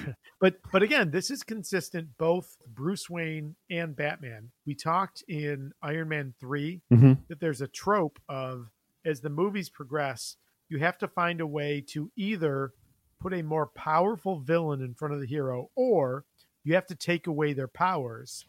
And that's what they do with this. To continue to challenge them. Yeah, and this one, he's older and he's facing a stronger opponent as Batman. And as Bruce Wayne, oh, by the way, your company is, losing money. I love at the end of the scene, Bruce goes to get up to leave and he goes, "Anything else?" Nope. Why? These conversations used to end with an unusual request. I'm retired. Beat. Well, let me show you some stuff anyway. And of course, because it's a Nolan movie, we're going to drop a thread here that'll pay off later on. So we've seen the Tumbler, we've seen the Bat Pod, and now we're seeing the Bat. We see he can fly. The idea of the Bat. I love that all we get is the cockpit. We never see the Bat here. And I love it. And I just love he explains everything. And he goes, "And yes, Mr. Wayne, it does come in black." He also makes a point that there's an autopilot, but it's not working. They haven't been able to work the bugs out of it. Takes a better mind than mine to fix it. Better mind? Well, I was trying to be modest. A less busy mind. He's egging him on to become Batman again. 100%. He's got to be. Oh, no. No. See, I read that. So here's my reading on that. I read Bruce as like a better mind, like, Lucius, you invented all this. I read that as Lucius going, "Look, motherfucker, I'm running a fucking company. Maybe if you would do something." Yeah, like let me show you stuff anyways. Like, that piece is clearly the egging on. Yes, agreed. Like, even when the gate opens up to show the Bat, Bruce says, "Oh, now you're just showing off." That's right. But again, Christopher Nolan, we there's a beautiful visual of this idea that there's all this amazing equipment literally just sitting there underneath the building. Again, that'll be important later on. He makes the joke about, "Oh, it's got some long Wayne name. I've just come to call it the Bat." I wish Bat had stood for something. I don't know. By this point in their relationship, I love that Lucius it's not even like a wink. It's like, he's just like, "Yeah, that's you." Like, yeah. I love both of their relationships, Bruce and Alfred and Bruce and Lucius, but they're two very different relationships. 100%. It's almost like Lucius is like, when you are, the other guy. I don't think he's ever said out loud to, obviously he hasn't on screen, never said, "When you are Batman." Sure. But later in the movie, they go down to the Bat bunker and he's just like, "Yeah, sure." So as we're talking through this, I'm realizing that the reality is Lucius's relationship is with Batman. Alfred's relationship is with Bruce. 100%. And that's the difference between the two. And so beautifully and brilliantly differentiated, because they are two different dynamics. I mean, again, this fucking movie's brilliant, but for a couple points.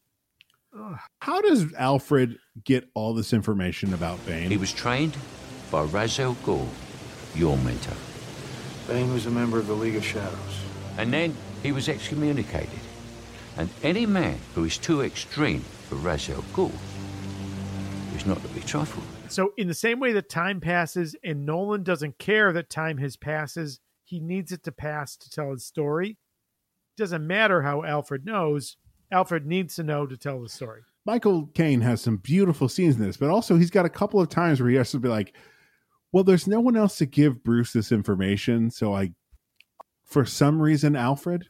Yeah, sure. But, if you think of Inception, there's places in that movie where we just learn stuff. One of the characters, Tom Hardy being one of them, just tells us stuff that we need to know and helps advance the story, but we're just being told it. And I think Christopher Nolan's just okay that sometimes he's going to do that and fuck it. Like, I think that's his reason. Well, he definitely also does it in this scene with the robo brace that he puts on his leg. Yes. Because it gives him superhuman strength. He breaks a brick wall. Yeah. It never pays off. And it had a perfect moment too, but it doesn't pay off. And there's a perfect moment for it too in the final fight. When he kicks, doesn't he kick Bane? But he kicks him with the other leg. Yeah, with his right leg. Yeah. But Bane goes flying like he got kicked with the robo leg. I'm like, did you forget which leg it was? What's happening? Yeah, so I'll say it now. I hope I'll remember it then. The final fight works for me because for me, it's evoking the spirit of the Dark Knight Returns, right? Which is Bruce cannot physically compete with Bane, but he's smarter, he's sneakier, he's learned more, he's wiser. He's more dangerous because of what he knows, not because of his physique. So, like, I feel like we see it. Well, all right. Well, I want to go to the final fight. Who's the helmet? We need faces for camera. The raid on Gotham Wall Street. You know what surprised me as I rewatched it? It's 3 guys, including Bane. I was like, oh, the army swarms. No. It's the 3 guys. It's the food delivery guy, the janitor, and the shoe shine guy. Right. And Bane, I was, well, Bane is the food delivery guy. Oh, sorry. Yeah. He takes the helmet off. Yeah. Yeah. But that's it. I was like, in my mind, I was like, oh yeah, they are like the initial assault. And then the goons come in behind him. No, it's fucking that's all he needs. Yeah. And again, but for his voice and how he ends, Bane is a phenomenal villain. Phenomenal. Like, yeah, he's pretty good. Did you recognize the Wall Street trader that Bane beats the crap out of? No. You and Aubrey watched the first season of Scream Queens, didn't you? We did, but boy, that was a while ago. He's Chad. He's the boyfriend, the preppy boyfriend. He's pretty much playing the same role here. Is that Glenn Powell? No. Yeah, that's it. Yep. Oh, is that him? Uh-huh. No shit. That's wild. I hope the guy's nice, but he just has that preppy, I want to smack you across the face look. So the passage of time here, it's lunchtime because there's lunch being brought in, right? Well, they're not trading it. They're not trading at night. Not that many people. It's not necessarily lunchtime. Just the fact that food's coming in. Here's the thing. There's only one food guy coming in. It's not like... But it is daytime when they roll up on Wall Street. Oh, I see what you're saying because it's going to go to night. Yeah. So it is daytime because, yes, trading only happens during the day. But it could be any time during that. Like now. Like it is like 9:30 at night. No, you're totally right. And it is solely done so that Batman's in the dark. I'm just kind of like... I only fight in the dark. You see, I have to fight in the dark. I am the night. There's a couple times, and I'm sure it's just what the cowl does to his face. There's a couple times where he looks like I was like, oh my God, that's Pete Holmes' Batman. Like I never noticed. Yes. That more than one occasion in this film where I was like, oh, he looks like a fucking idiot with his mouth open like that. Yes. Wide-eyed and wide mouth. I'm a bat. Okay, so 46 minutes in, we get our first appearance of the motherfucking Batman. Whee! I love this cop. I love the cop that when they roll by and the young rookie's like, oh boy, you are in for a show tonight, son. And that cop doesn't believe for a second that Batman's the bad guy. He's like, we're okay. I think that cop was in Batman Begins. I think that actor was in Batman Begins. Okay, let's see if we can figure out who that is. Gordon, Holy Kid Fredericks. That's Brent.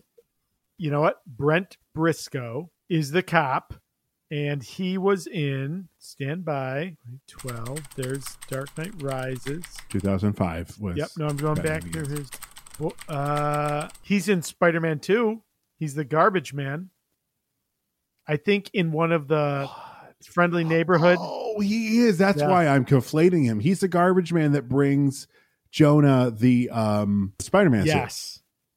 Okay, that's why I've seen him he's before. Totally okay, a that guy actor. But man, oh man. Brent Briscoe. He is staunch Batman's the hero. Like he might not, you know what? I bet you he was probably part of the detail that helped get Dent's body out of the construction yard. And he's like, so one more time. This doesn't match. Yeah. What happened? Yeah. Because his only emotion when he realizes that it's Batman is excitement. Is excitement because he gets to watch his partner, like his rookie partner, experience this, right? Like Batman's got the it's an EMP pulse rifle, right? Yeah. It looks like that's what it's doing. Because when he drives by everything, it shuts off. Sure. But then and at the end, Lucius makes a reference to an EMP pulse rifle. Oh, it's gotta be. But he Yep. the rookie cop shoots it, and Batman looks at him like, if I wasn't chasing these bad guys right now, I would kick the shit out of you. Doesn't it like deflect off Batman's armor? It hits Batman. No, he hits the gun. He breaks the gun. That's why he has to pursue him the other way. And the look Batman gives him like, you know I'm the goddamn Batman, right? But it's one of those like, here's a good reaction and then here's a better reaction because Brent Briscoe, the veteran cop, is like, get in the fucking car. Put that thing away before you hurt yourself. Get in. It's those little moments that I love, like that make for me that's the verisimilitude, right? Like that's those little moments that ring true. The stockbroker that's on the back of the motorcycle. What a great stunt. That stunt wouldn't happen today after what happened on Deadpool 2. I don't know enough about she wasn't wearing a helmet and she died because of it. So I believe now have to wear a helmet. So I don't know.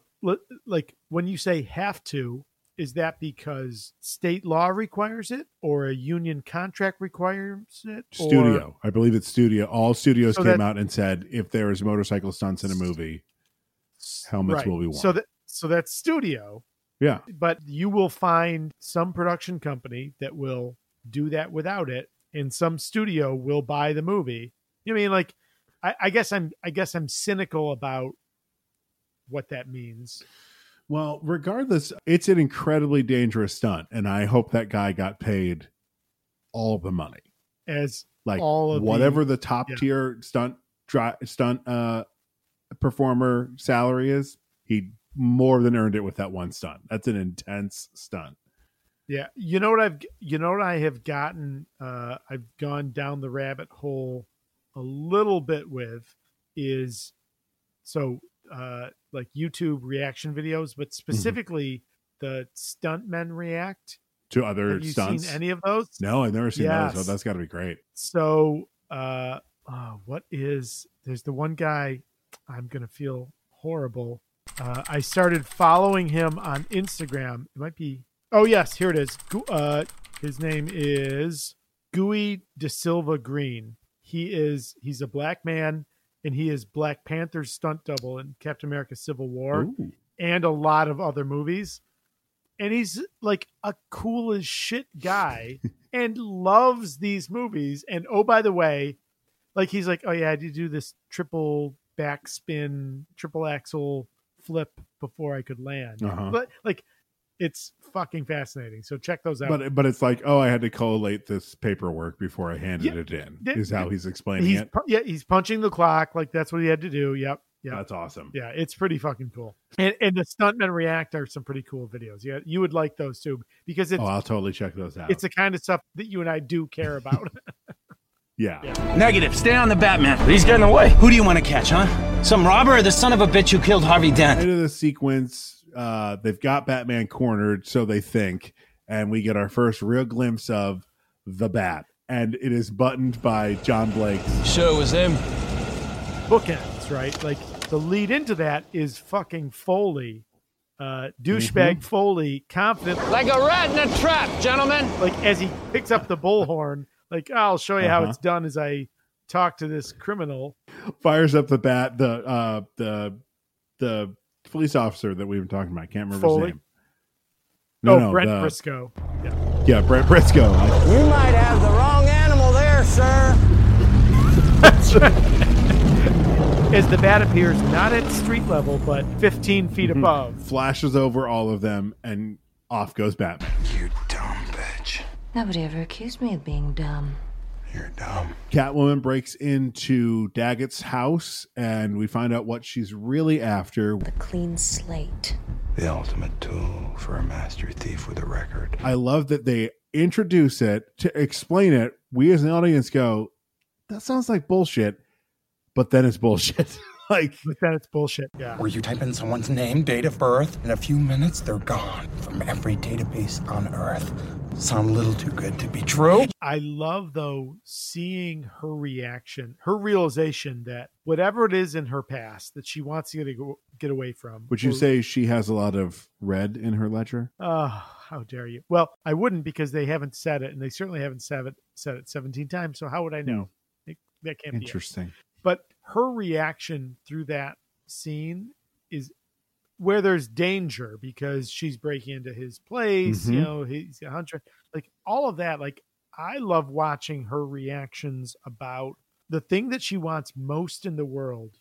Not only has been snatched away from her, she's been told that it doesn't even exist. Right. It's this like heart-rending moment. Like, again, any problems with this movie do not sit with any of the performers. Right. Yeah, 100%. So she gets herself in a little scuffle up on the roof. A bunch of Bane's mercenaries show up. She pulls the gun on Daggett. She says, I'll kill him, and that she's serious. And they know. They just don't care. Now, to be fair, and I think we mentioned this in The Dark Knight, his voice is not as bad in this movie as it was in Dark Knight. Dark Knight is the pinnacle. Weird, because like he seems to be doing the same voice, but something's changed in it. And he's not going as hard into the... You know what I'll bet it is? If I had to bet money, I bet you they are doing some audio enhancements on his voice in The Dark Knight. And I think in they this backed one... away from that. Now, I think The Dark Knight, I think he's really doing it. I think he's really changing the timbre of his voice. I think in this movie, I think they're just letting him do it. They're not doing anything in the audio. Well, also he goes back to, much like in Batman Begins, when he's talking to an ally, it's more of this kind of gruff sound. And when he's intimidating someone, that sounds like Kevin Conroy. You mean Kevin Conroy? But you know what I mean? Like when he's talking to Rachel in Batman Begins, it's very much more like I'm just disguising my voice. I think it's a joke from Spider-Man Homecoming. He's got the intimidation voice. That's right. Yeah. You know? Yeah. But I absolutely think in the post-production, I think they applied some effects in The Dark Knight, and they did not do that in this one. 100%. And they just let him change his voice. And I'm okay with it in this one. And I think they don't give him huge chunks of dialogue like at the end of The Dark Knight. That's true. No, Harvey, that's the real hero. He's the one that does it. That's totally true. It's just Yep. Short and sweet. Selena tries to shoot someone. No guns, no killing. Where's the fun in that? There's a stunt in here that people make fun of, but you have to watch it in the IMAX version, because if you're watching just a streaming version, it keeps it letterbox and it cuts it off. When Catwoman and Batman are kind of fighting Ray and Kylo Ren style, taking out everybody with their backs to each other, there's a moment where there's a guy coming towards Batman and he just falls down. And everyone's like, you didn't even touch him. If you watch, he grabs the gun of the guy, punches that guy, takes the gun, and throws it at the guy. Got it. And it's actually one of the coolest stunts in the movie. Oh. Because it's literally like, holy shit. Nice. Like, that's the stuff that makes Batman awesome. There are no fight scenes in any of the Nolan movies that I don't love. They all look like they could exist in the real world. The Casey fighting style exactly matches the way Batman would fight. 100%. And yet, in the Nolan movies, it's just this side of superhuman. I enjoyed, but don't connect with the superhuman Batman that is Ben Affleck in BVS. When he's got the line that's into the big warehouse crate, and like literally one arm pulls this massive. Like in that movie, he seems almost superhumanly strong. I look at that as that he's put enhancements in the suit that he's wearing. But you have to do some which kind is something of that mental Bruce gymnastics. does when Sure, he gets there. older. He puts more enhancements in the suits. Sure. But what I love about this movie, it just looks like, yeah, that could all happen. Like it's all there. It's all good. Yeah. So this fight happens. Bane shows up, so it's time to bounce. How much do you love which is so if Chuck's listening, so if you're ever like standing in bulletproof vest, like ballistic armor, like it's a tactical vest he's wearing. Yeah. Any of that stuff. Yeah.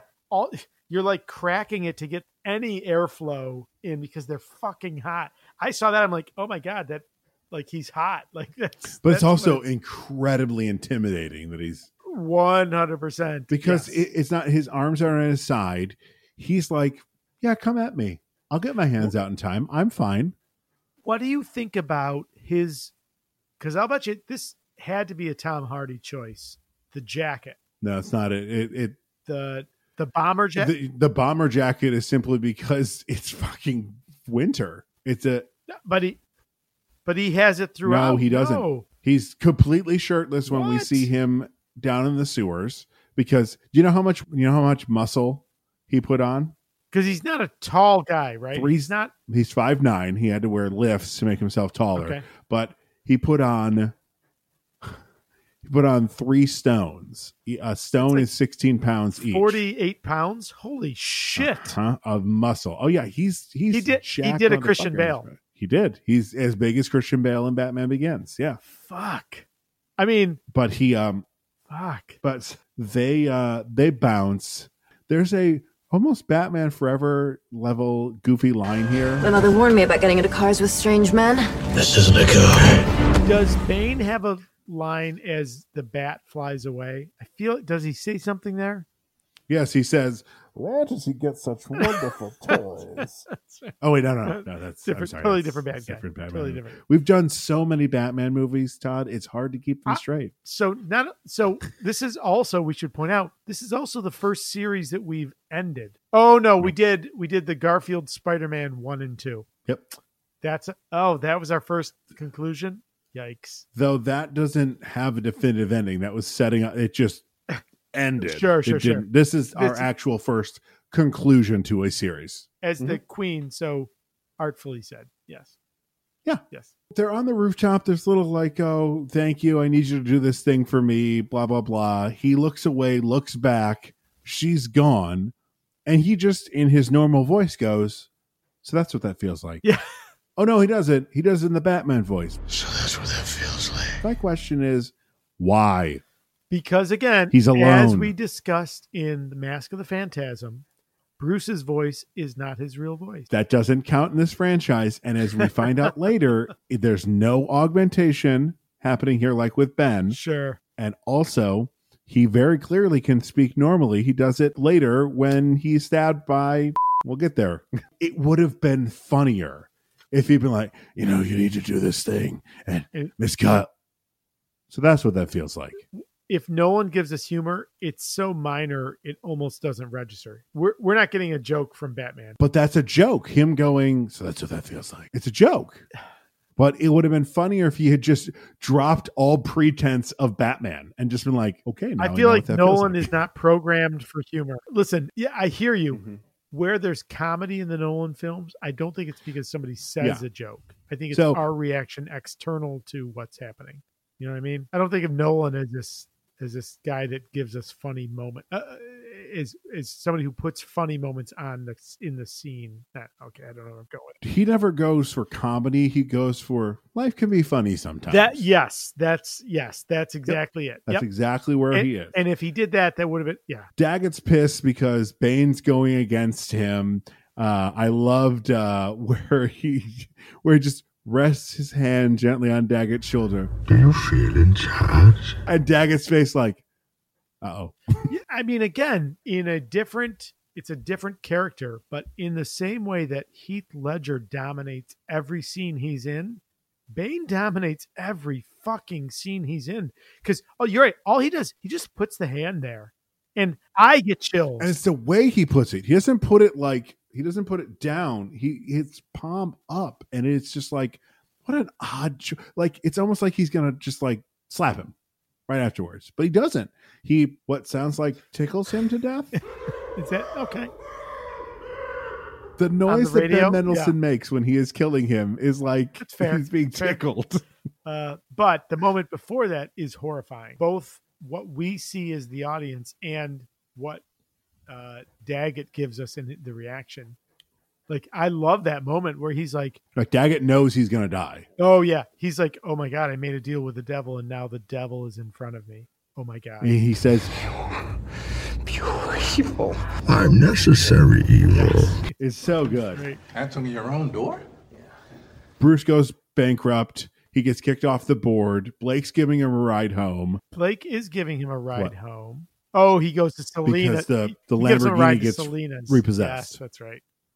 The weird thing is that, like, yeah, he loses his money, but Wall Street got attacked the day before. And it's almost like everyone is pissed at Bruce. So, like, his Lamborghini goes away. He gets home later. His power gets shut off. Like, he hasn't missed a bill. But I wonder so maybe I missed this. Wasn't the fingerprints, wasn't that to trigger some type of a financial transaction to... Yeah, it did. And was that a domino effect? People broke into Wall Street. Every transaction from the timestamp of when that happened to when they sort it all out, everything should stop. Like, I don't know. Maybe I don't understand trade as much as I would like to, but it just felt very strange. Just like, we need to have Bruce be bankrupt. Here's how we get there. It doesn't matter if it makes sense. I don't know to what degree we have real-time transactional data like that we can map back to this trade happened and then this trade happened and then this trade. I don't know that you can unwind that. Here's the thing. And I'm not sure what the reason is, but there are now essentially robo trading is a thing. You can write an algorithm, right? Hey, if any of the index funds drops X number of points, I want you to sell this stock and buy this stock. Because those are automated, those happen in literally like in milliseconds. There are now some controls that go in place to specifically stop the automated rule execution that happens faster than humans can literally perceive. Right. So if that's the case, in my mind, that makes me think that maybe we aren't able to unwind transaction by transaction. We're not able to track the volume of data. And maybe I'm totally wrong. I'm trying to think, do we know anyone that works in financial? No, I don't think we do. It seems fair. Like, even Lucius says it. He's like, we may be able to claim fraud at some point. I'm like, then this transaction it's not so much that part of it. It's, Bruce Wayne's lost his money. Let's shut off his power. Let's repossess his car. I'm like, hang on. That's not how we work as a society. You have to miss a number of payments before that stuff happens. Have you seen Trading Places? Yes. What if he shorted something to such a degree that at the close of the trading activity, he was so far in the hole, like those. I mean, again, that's Trading Places, right? Like, you have to. But wait a minute. Wayne Tower powers the city. That's the whole thing in Batman Begins. If the train with the electromagnet on it gets to the water evaporator, gets to but here, so from a practical perspective, his name's on the building, but he doesn't control. That's okay. He's lost control. The public utility would have to be I'm sure would have to be a separate entity. That's true. That's true. It just it feels very convenient that all these things happen to him. But and again, I think of it's whatever the opposite of the word verisimilitude is. This is the point where it feels like a movie. Except that within the movie, everyone's acting like this is real. You know what I mean? Mm-hmm. I mean, Inception is fucking ridiculous sci-fi, but every character within that is playing it 100% straight. They accept it. This is the world they live in. Right. So it lends realism to it. So yeah. I think it's that same thing. Whether that would happen in reality, it doesn't matter because it's so grounded in what's happening in this world. It doesn't matter. Yeah. So on this car ride home, like all pretense has been dropped. It's like, I'm not going to say I'm Batman, but we can just have an open conversation about it. And the only thing to point out, he says, Batman can be anybody. Huh. Wonder if that's going to pay off later. Again. He ends up back at Wayne Manor. Miranda shows up there. Did you kind of want the picture of Rachel that they look at to be Katie Holmes just to fuck with people? Or even better, a third actress. See, the third actress would be, because how like, do you choose? Like it's Natalie Portman. And we're just like, that's right. Who the hell is this? That's right. That would have been so funny if it had just been anyone else. And they'd be like, oh, that's Rachel. And we were like, no, it's not. That's right. It's neither of the two Rachels. So before we finish out the movie, let's hear about the newest addition to the Night Shift Radio Network. Action stations, set condition 1 throughout the podcast. I'm your host and SC1 actual Caleb. I'm your host and XO Kitsy. I'm your host Andrea, and I don't know what any of that means. Welcome to Set Condition 1, a Battlestar Galactica fan cast. Each week, we revisit, and I watch for the first time, the 2004 sci-fi series Battlestar Galactica. Whether you're the commander of a soon-to-be decommissioned battleship, or unexpectedly promoted to president of the 12 colonies, join us as we make our way through the Battlestar Galactica universe, one episode at a time. I still don't know what you're talking about. Set Condition 1, a Night Shift Radio production. New episodes every week at Set Condition 1 throughout the podcast.com. Now that I understand. Bruce definitely, you can tell he's rusty because it is very obvious that Miranda is seducing with a purpose. We don't know what that purpose is. It goes from like, here's this picture of Rachel and I'm sad to let's make out. And he's just like, okay, let's make out. Yeah, let's do that now. And naked under the blankets. Woohoo! And she's stoking the fire after she stoked the fire. Nice. She falls asleep. He had made a deal with Selena when he went to Old Town to meet up that night. I did want to point out, I love the end of that scene. Like you see their relationship coming closer and closer together because at the end she's like, I'm sorry they took all your money. No, you're not. I see through your bullshit. Like you're saying that because you think it's going to make you feel better, but I know you don't like me. That's right. Yeah, it's great. I mean, we see that relationship develop through the course of the movie. Okay, so they go down the sewers. They beat up a bunch of Bane's henchmen. Batman's about to walk across the bridge because that always ends well for people in movies. He's going to walk across the bridge in the lead. Yeah, gate comes down. Selena's like, hey, I did what I had to. And this fight. Yeah, this is fucking phenomenal. You know what's the best part of it? And I think it was the same thing with the fight between Goblin and Spider-Man in Spider-Man. There's no music. Oh, yeah. And there are plenty of times for there to be music to come in to make us feel something. Yeah. But Nolan, and it's Hans Zimmerman, right? Yep. Doing the music. Hans Zimmer. Yep. You're right. Very smart for both of them to say, this doesn't need music. We've talked about Battle of the Bastards and the stop of the music. But this has no music to lead into it. It's just... But what we get to hear, because we're not hearing a soundtrack, is... So I love the point in the fight where we see that Bruce realizes he's losing. And his punches are like... Like, you hear him... He's putting everything into them. And it's not like Bane's taking it all. And... That is the moment where despair. And Bane says it. I was wondering what was going to break first, your spirit or your body. Like, it's like, oh, okay. Fucking, the fight itself, Bane doesn't have, and I like this. Bane isn't like ninja times 10. He's a brawler. He is just this. He's a calculated brawler. Except for one scene in the final fight. But when he lands a punch, he knows exactly where that punch is going to go.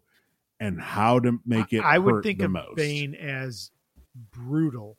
Like if there's an option, if I turn my hand this way, it'll hurt more, then I'm turning my hand this way. What do you think the purpose behind the wrist brace is? I know why it's there in the comics. That's where the venom comes in. Yep. This hand's fine, but he wears a wrist brace on this hand. I didn't see that as different than any other piece of it. He's wearing knee pads, like the tactical knee pads that like SWAT teams use.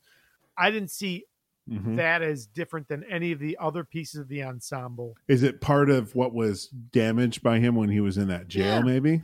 Maybe is it another? If he's right-handed, then is it providing some protection to his own? One of the reasons why boxers wear gloves is to keep from breaking your hands. So is that? He's strong enough to throw a punch that would break his hand. Is that some kind of a almost Maybe. like Crossbones, fist punchers in Civil War? I don't know. Maybe. It could be. I at first, when I first saw this movie back in 2012, I was like, I get it, because what's different about this Bane is he doesn't have Venom, the ultra steroid to make him. Bane in that version is 6'8", pre-Venom, 6'11" with the Venom. He's a big, it literally pumps him up, fucking dude.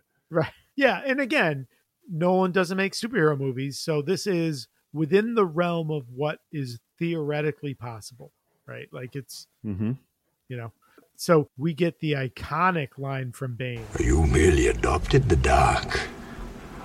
I was born in it. And again, I got chills watching this. Like, oh yeah, that's a meme, but the original source is fucking powerful. Sure, we all make fun of it, but it's in a moment of absolute desperation for Batman. Yeah, and when Batman loses, wow. I mean, what's more brutal, the breaking of the back or where he's punching the mask so hard that it cracks? Oh, the breaking of the back. I mean, it's first of all, again, you reference this. It's the panel from the comic. It looks better here because the comic is so cartoonish. This is what the comic should have looked like to capture the brutality of what's happening. Yeah, I really wish they had. I mean, post Batman breaking his back, they hired a new artist to do stuff, but there was still some transition time. And Jim Aparo, a great artist, but had been doing it since like the 70s. Yeah, he's a fine artist, but for that story... it should have transitioned to the new guy. And I cannot remember who took over. I wanted it to look like The Dark Knight Returns, because that fight in The Dark Knight Returns, when the mutant leader beats him, is vicious and horrifying. And oh my God, that's what I want. That's what we should have in the original comic. We get it represented on film, and holy shit. And the difference between this and Nightfall is that the beginning of Nightfall, Bane lets all of the criminals out of Arkham, not out of Blackgate, but out of Arkham, and Bruce has to round them all up again, and that takes weeks, possibly months. I can't remember but Bruce the time doesn't frame have that of how period long to recover, right? Like, no, he's constantly like, he'll come back to, like, if he gets his bat suit ripped pretty bad, he'll fix it. Or like, I think there's one point where he's incapacitated for like 5 days during it, or a short time, and then goes right back out. He is not peak. When Bane, as brutal as this fight is, artistry aside, seeing Batman just absolutely eviscerated. I'm gonna have to go take another look at the Nightfall. Is tough. It's tough because he can't even get a punch in. He's like barely able to walk up the steps, and there's Bane in Wayne Manor, and he's like, oh shit. Wow. All right, I'm gonna have to go read that comic again. I remember being put off by the art, but maybe I need to kind of look at it in the context. The art, and thankfully Nolan was smart not to have Trog and Zombie and Bird. Oh, I don't even remember.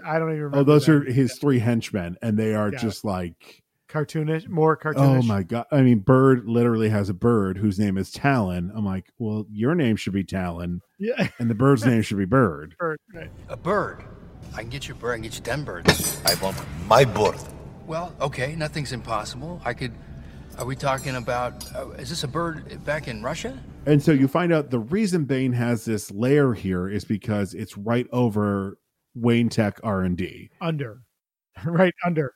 Yeah. And before he breaks Batman's back. He triggers an explosion and a prototype tumbler falls down. And he's like, oh, I have all your toys now. And his men swarm into the Yes. R&D vault. Yep. Oh, shit. Now we've got the Batman gear. There's a way to make this into 2 movies and have it not feel weird. And do you stop it where Bane is literally dragging Batman? No, I think that the end point is pretty close after this. So you'd have to expand some more. And I'm fine with that. Letting the beginning of this movie breathe a little more. Make it 2 tight 1.5 hour movies. Because right now we're at about 1:20 hour. So just puff up 10 more minutes into this. All you need to do is when Selina's trying to get away, Blake stops her. And I love how people by this point have dropped the pretense of trying to hide that Bruce Wayne is Batman. It's like, I'm pretty sure you know that Bruce Wayne is Batman. So I'm going to be like, hey, our friend Bruce Wayne, did they kill him? And Selina's response, I'm not sure. End of part 1. Part 2 opens the next scene, Bruce being drugged through the desert. Yeah. Jumps into the pit. There's Bane. Bane gives this huge speech about how, like, you know, you're gonna watch on this TV as I let Gotham destroy itself. And again, the iconic line: We will destroy Gotham, and then, when it is done, and Gotham is ashes, then you have my permission to die. He's horrifying and genius and evil. And the ultimate fuck you at the end of this is he uses Bruce to stand up. He pushes against his chest. I'm like, Bane. Yeah. I love that he even sets it up like he's going, you know, he points out that the pit, this prison, the pit, the reason why it is such a place of despair is that you can literally see freedom right above you. It's literally right there. There's no barrier between you and freedom. But Bane points out that, you know, there can be no true despair without hope. It is the hope of breaching the surface that really makes every man suffer there. And then he says, I'm going to do that to Gotham. I'm going to give them hope. And it's through that hope that I will torture them before they are killed. Yeah. And it's like, oh my God, he's arguably worse than the Joker. Like I mean, fuck you. If you can buy talent, buy talent. And that's what they did. Yep. So they decide that they're going to go storm the sewers because I know that's where Bane is. Blake has this genius idea of saying it's just a training exercise. Right. Mayor Mascara is going to a Gotham Rogues football game. Gotham Rogues. It's a little on the nose. To beat the Rapid City somebody's. Rapid City, yeah. I think he just says to beat Rapid City. I got tickets to watch our boys thrash Rapid City. The little boy that sings the national anthem is Christopher Nolan's nephew. Apparently Bane's line, That's a lovely, lovely voice, was improv. I was like, he blows up half the stadium field. Yeah. Okay. Folks, we're not sports people. The only thing that makes me wonder about bullshit on the ad lib line, that wasn't being filmed simultaneously. Right. There's, you know, so it's not like Tom Hardy was back in the tunnel with a film crew on him as the kid was singing. Like, so did Tom Hardy just, had he heard it or think about it and was like, oh, maybe it was when he was doing the ADR because they have to play what's going and he might have just ad-libbed it in that moment. Which I wish he turned had. Like he speaks though. I mean, he definitely. He looks at somebody like he's like his face is moving. Like, yeah, I had also heard that story that was an ad-lib line. I am skeptical of that one. I'd love to know more, but I'm skeptical. So the explosions are happening. That one running back, Hines Ward, an actual running back for the Pittsburgh Steelers. Yep, the Steelers. Wouldn't Hines Ward, kind of the Gotham Rogues? I could see that. All right, but wouldn't he feel the giant explosions happening behind him? Like, yes, 1,000%. Yes. And not only does that blow up, but also the box that has Mayor Mascara in it. R.I.P. Mayor Mascara. Yeah, he is taken out. Man, Nolan's production team has a really good handle on making you feel an explosion happening in a dangerous way. Yeah. Because it's the same way they did it with Rachel. Like, there's a gust of air that hits Mayor Mascara, and he's like, "Oh, my mascara," and he dies.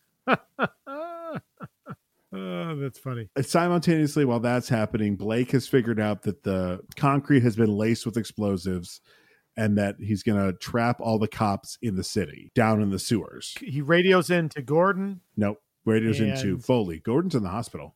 Oh, Foley. That's right. That's right. So, that's right. And he realizes that the only other cop besides Foley and him that is left in the city is Jim Gordon. And, of course, they're going to try and take out the commissioner. Chase ensues to get there in time. There's a real high tension. The guys are going to break in. You hear two shots. Blake runs in. He sees two guys on the ground. He gets a gun to the back of the head, and it's Gordon. Play the corners, rookie. He's not SWAT. Awesome. He literally just became a detective like 2 days ago. He was a beat cop. No, listen, it's a teaching moment. Is that kind of tactic taught in the academy? Absolutely. Oh, yeah.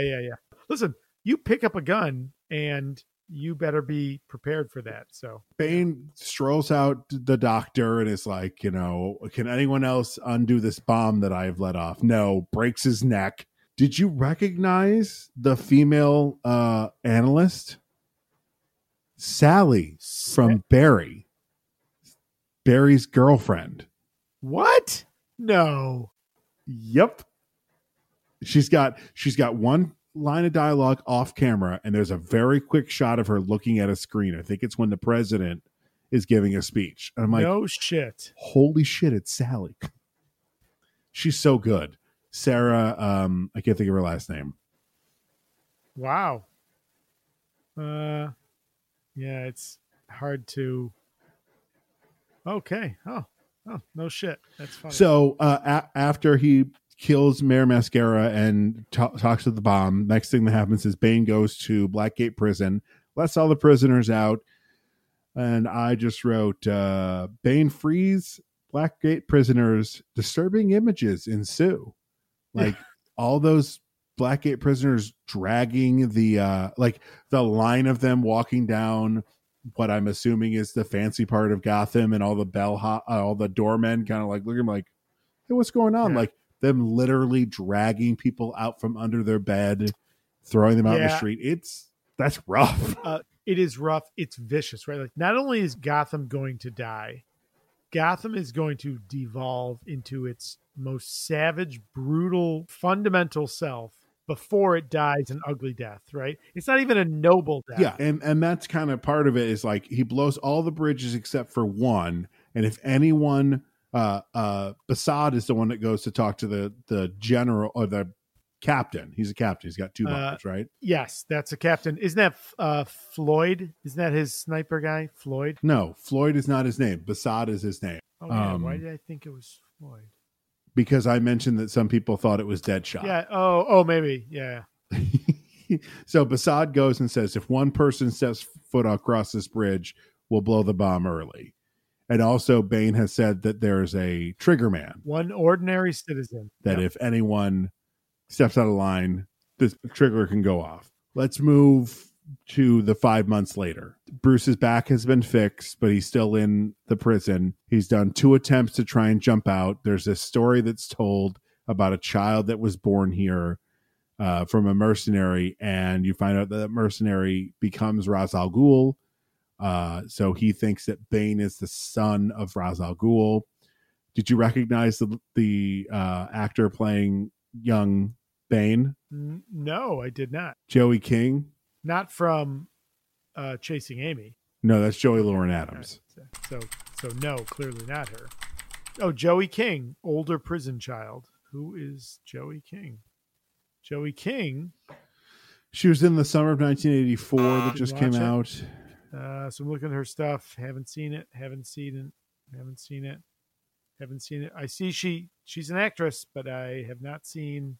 She was in The Flash. Frankie came. So you keep getting these shots of this child trying to escape, and there's a hooded figure that helps them climb up and jump off because there's a kind of like a climbing wall to a certain point where there's like a 6-foot jump? More than that, but yeah. The final gap. Yeah. Right. That is before you can get the rope to go up. There's a failed attempt by the CIA or the FBI to get some agents in there. Those agents are swiftly killed. Those are special forces guys. That'd be military. Oh, special forces. Excuse me. Yep. Yeah. The one guy, you watched Rescue Me, right? Sporadically. He was in it. He was actually also in Cyrano de Bergerac when I saw it on Broadway with Kevin Kline and Jennifer Gardner. Oh, you saw something with Jennifer Garner? I'm so surprised. I didn't think you were into that. Bruce keeps failing the jump, and finally the doctor's like, hey, the reason that you're failing the jump is because you've got a rope. You're afraid. You don't. Yeah, you're not afraid. So he takes the rope off. He gets out. Somehow magically gets back to Gotham. But how great is that sequence? Oh, sure. Yeah. Oh, it's absolutely everything leading up to him getting out of there is amazing. But the instant he leaves, I'm like, he doesn't have the resources he had in Batman Begins to get around. Listen, he knows 1,000 things more than he did. That's true. Okay. Yeah.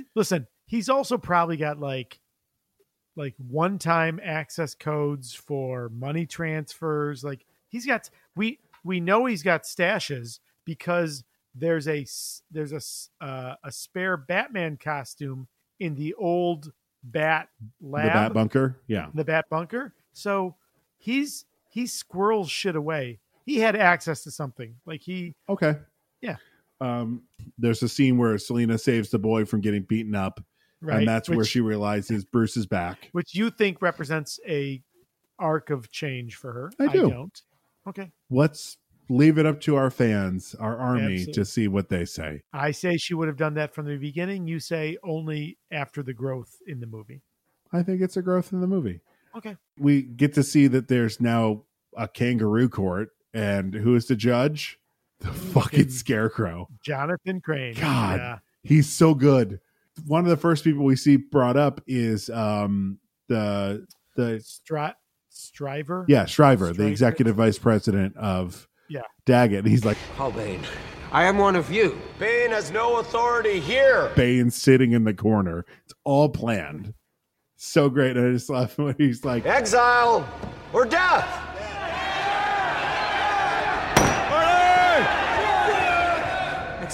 Exile. Sold. The man in the cold sweat. So then Blake is trying to find a way to clear one of the tunnel entrances. He gets into a scrap with some of the other Bane henchmen. And who shows up? The goddamn Batman. Motherfucking Batman. They take down all the people. I love at the end of the fight where there's one criminal and Blake, you missed the spot. He just kicks him as he walks by. Yeah. And what does Batman say to him? If you're working alone, wear a mask. I wonder if that's going to pay off. It's almost like he should be like, it's not for them. It's for when I'm no longer Batman and you take over. But we never actually get to see any of that. That would have been a little on the nose, but I hear you. Yes. He hands him a little bomb. Count to 5, then throw. It's an actual 5 count before the explosion happens. Good on them for actually timing that out. Because a lot of times the movies are like, count to whatever. And you're like, that didn't happen. That's also really reckless from Batman. Like, do you mean do I push it then 5? No, or Batman pushes literally it. Oh, no. We know that. But Blake is only seeing this for the first time. Right. His reaction could have been like, wait, throw that, just push it and then 5. And meanwhile, bang, he's dead. So very reckless of that. It hits and it's almost just like a flashbang. Yeah, that's right. And as he turns, and no offense, but you got something bigger in that belt. Comes in with the bat, completely takes out the barricade. This fight is a weird feeling with the mercenaries and the cops. Yeah. So clearly this fight is about making a statement for the film. It's not about the plot.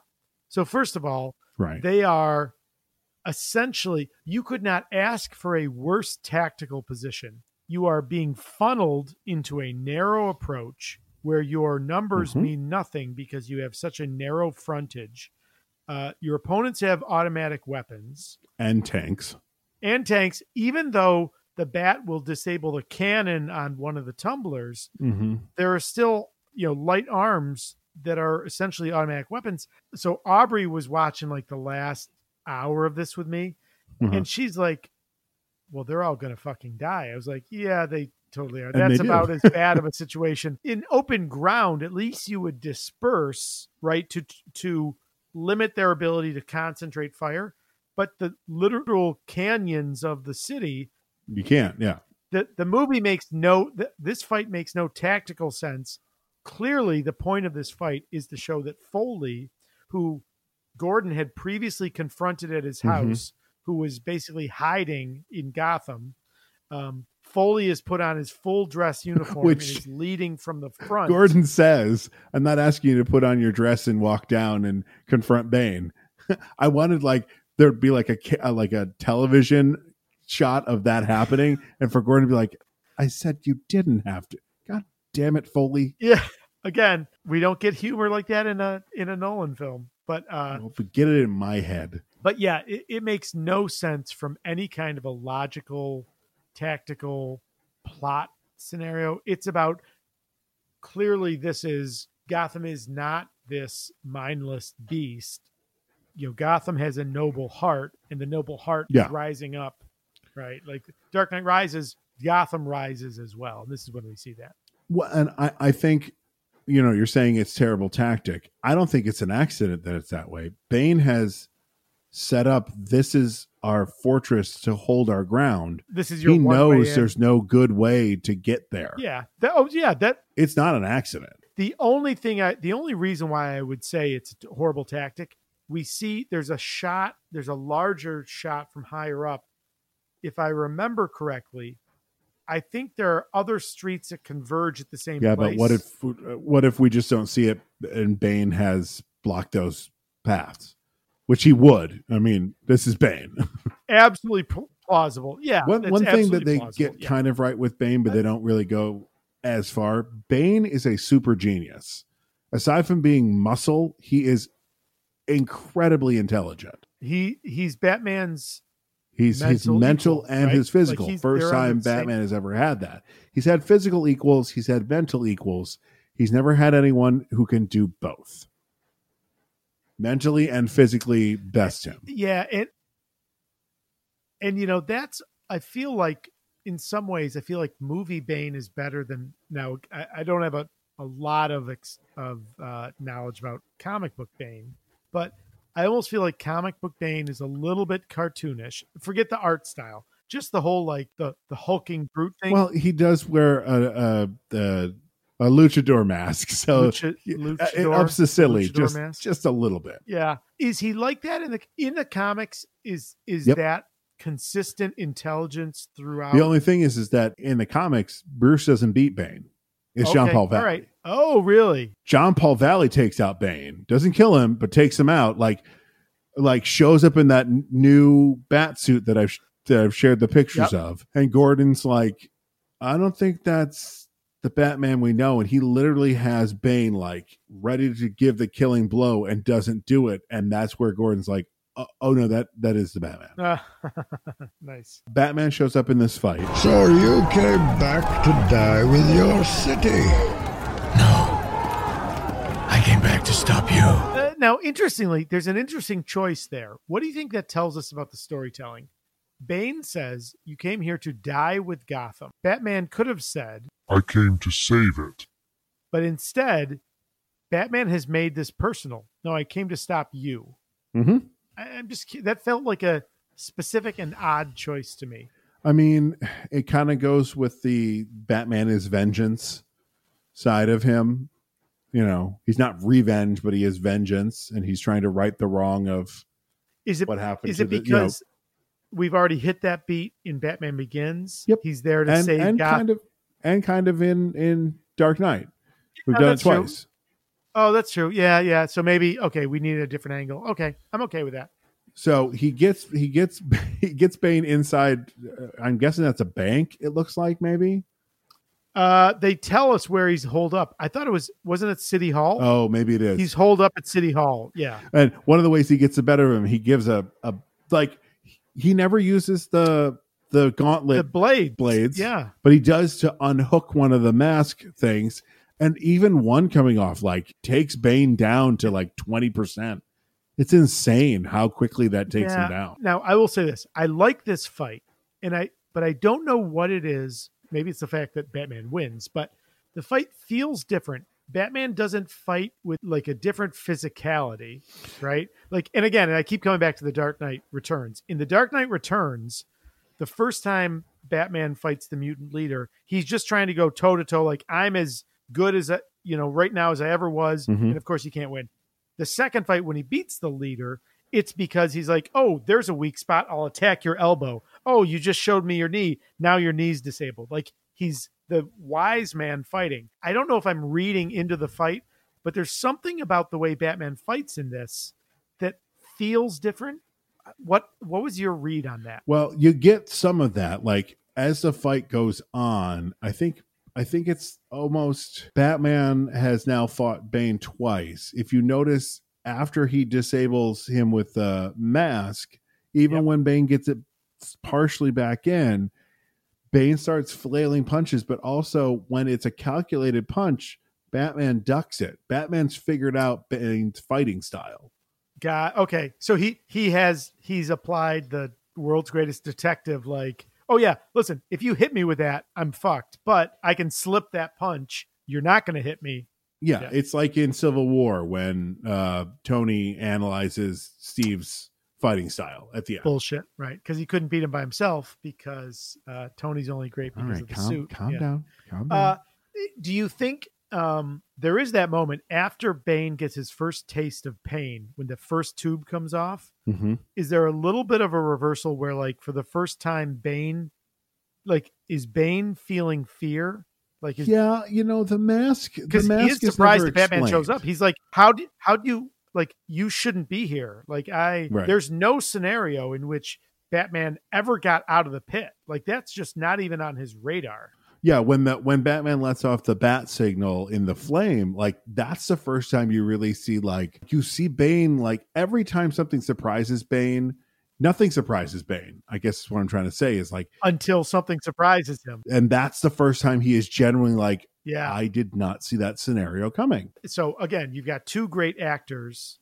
And two great physical actors, although I'm sure their stunt doubles are in there. But so that's a great point. We're seeing Batman fighting confidently in this fight, but we're also seeing now Bane's on the defensive for the first time we've ever seen him in the movie. Yeah. Okay. All right. I know I like it. I didn't know why I liked it. Right. So he kicks him through the door. A little piece of advice to Batman: when you want an answer to a question, don't continuously beat your person and continue asking the question. Where's the trigger? Where is it? I never give it to an ordinary citizen. Where is it? Where's the trigger? Where is it? Where is it? So what we skipped before is when Bruce is hung up after his back is punched back into being proper, because that's how it works. That's how it works. He is visited by Ra's al Ghul. Yeah, Liam Neeson. And Ra's al Ghul gives him a whole bunch of information. Now, this is the problem with this scene. This is Kylo Ren talking to Han Solo. Learning from a hallucination. It's all Bruce. This is where the flower would have come into play. We're giving you this herb to help heal your back. There may be the side effect of hallucination. Quick little piece. Instead, it's just Bruce is just talking to himself. I took Ra's al Ghul as a construct, he's in so much pain he's hallucinating. Okay. I mean, I think Christian Bale plays it really well. He is in the most pain anyone can experience, right? And for all we know, he's hearing the guy who's treating him, the other prisoners are telling him, because he made the assumption that Bane was the child that left. And they're like, "Oh no, we know, no, the child escaped. That was the girl. Bane was her protector. Like No, all nobody of in that, nobody in the prison knows that. Everyone thinks that Bane is a child that escaped. everyone thinks that? Everyone thinks that. Because when Ra's al Ghul returns to get his daughter, they kill everyone except Bane? Mm-hmm. Are, Well, we don't find that out until this scene. but That that's part what of I'm the saying. story is never told to the prison. Don't forget, Bane runs the prison.